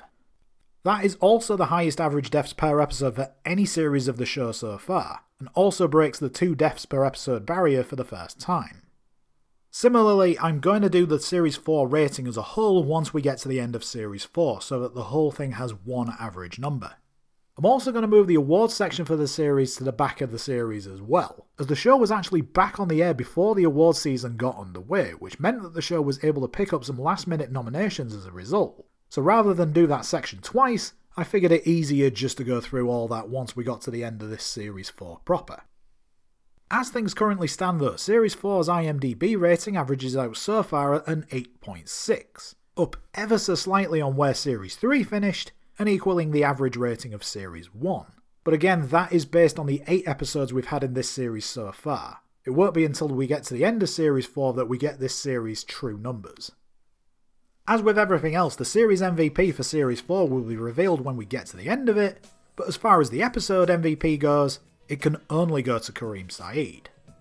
As I mentioned a moment ago, even from way back in Series 1, it was destiny that Saeed would be the man to slay Adebisi, even though that was never his intention. For all his desire to implement change in Oz and the wider legal system, Saeed has seen M-City crumble into a bleak dystopia, far from the paradise that Adebisi claimed it would be under the rule of black men.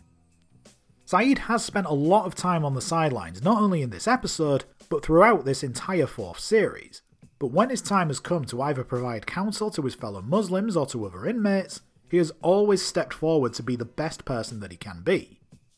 Having rebuffed Adebisi's advances on a number of occasions, he took a calculated yet still incredibly high risk in aligning himself with Adebisi, with the intention of bringing him down from within. Adebisi, however, through help from Leroy, was aware of Saeed's intentions, and decided to test the man of God by giving him exactly what he desired, the videotapes that detailed Adebisi's idea of utopia. Determined to help Adebisi change his ways right up until the very end, it was only in an act of desperation that Saeed had to carry out what had been prophesied, but by doing so he has set the ball rolling to usher in a new era within M-City, one with its most menacing threat removed, with Utopia now having its chance to truly flourish. So for those reasons, Kareem Saeed wins the episode MVP. Okay, everybody, listen up. So, what lies ahead for the continuation of Series 4 now that we've reached that stage of the show? Ordinarily, and ever since I launched the podcast nearly 4 years ago, I would work on the first half of the following series while the podcast was on its break and get the first half of that series' episodes banked and ready to be released, and then work on the second half of the episodes while the ones that had already been completed would come out in the regular 2-week intervals. Doing things that way has been a curse in some ways. There were certain moments where I had to make changes to certain episodes due to events that occurred after the recording of them, and in one case I had to place a disclaimer at the start of an episode along with certain other edits, let's call them. I also do the podcast in my spare time. Inside Oz doesn't provide me with living, and due to fitting the show around my work and my own family life, I actually ended up launching Series 4 much later in the year than what I originally intended. That first episode I think I finished at the end of January 2021, but didn't end up getting it released until October, which was way later than I wanted. So, what I have decided to do, rather than take an extended break and come back later in the year, I am going to continue to work on the episodes for this second half of Series 4 and release the episodes as soon as they are finished. Meaning that I hopefully won't have to make any massive changes to things that have previously been recorded should any real world events force me to do so, and it just keeps things that bit more up to date. The aim, and I stress this is what I'm aiming for, this isn't set in stone, will be to release a new episode each month, maybe even every 6 weeks or so. So rather than making you wait until the middle of the year or beyond for the series to come back, episodes will be available as soon as they are ready to go. Of course, the best way to make sure that you know exactly where things are with the podcast are to follow the show on Instagram and Twitter, but to also subscribe wherever you listen to the show so that you get those new episodes as soon as they're released. So, with that being said, if you need to catch up on any episodes of the podcast, you can do so over on Apple Podcasts, Podbean, Stitcher Radio, Acast, Castbox, Google Podcasts, iHeartRadio depending on where you are in the world, or wherever you get your podcasts from. There you will find the first 3 series of Inside Oz as well as what we've covered in Series 4 so far, and you will also find the Outside Oz bonus episodes as well. Subscribe to the show so that you never miss an episode, leave a 5-star review wherever you can to help with exposure for the podcast, and if you have any Oz-related or non-related questions or comments, you can get in touch with the show by emailing insideozpodcast@gmail.com, or on social media on both Instagram and Twitter where you can get all the updates about the show by following the handle @InsideOzPodcast. So that is everything for Series 4A, but I will be back soon with the first episode of Series 4B, Episode 9, Medium Rare, which seems really odd saying Episode 9. And there may even be an Outside Oz bonus episode along the way too, but make sure to follow the podcast on social media to keep up to date with everything that is on tap for the show.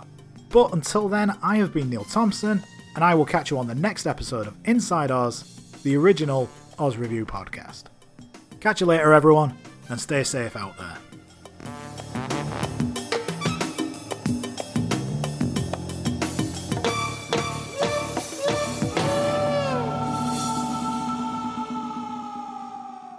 Olúwa, wá ràn mí lọ́wọ́. Olúwa, wá ràn mí lọ́wọ́. Olúwa.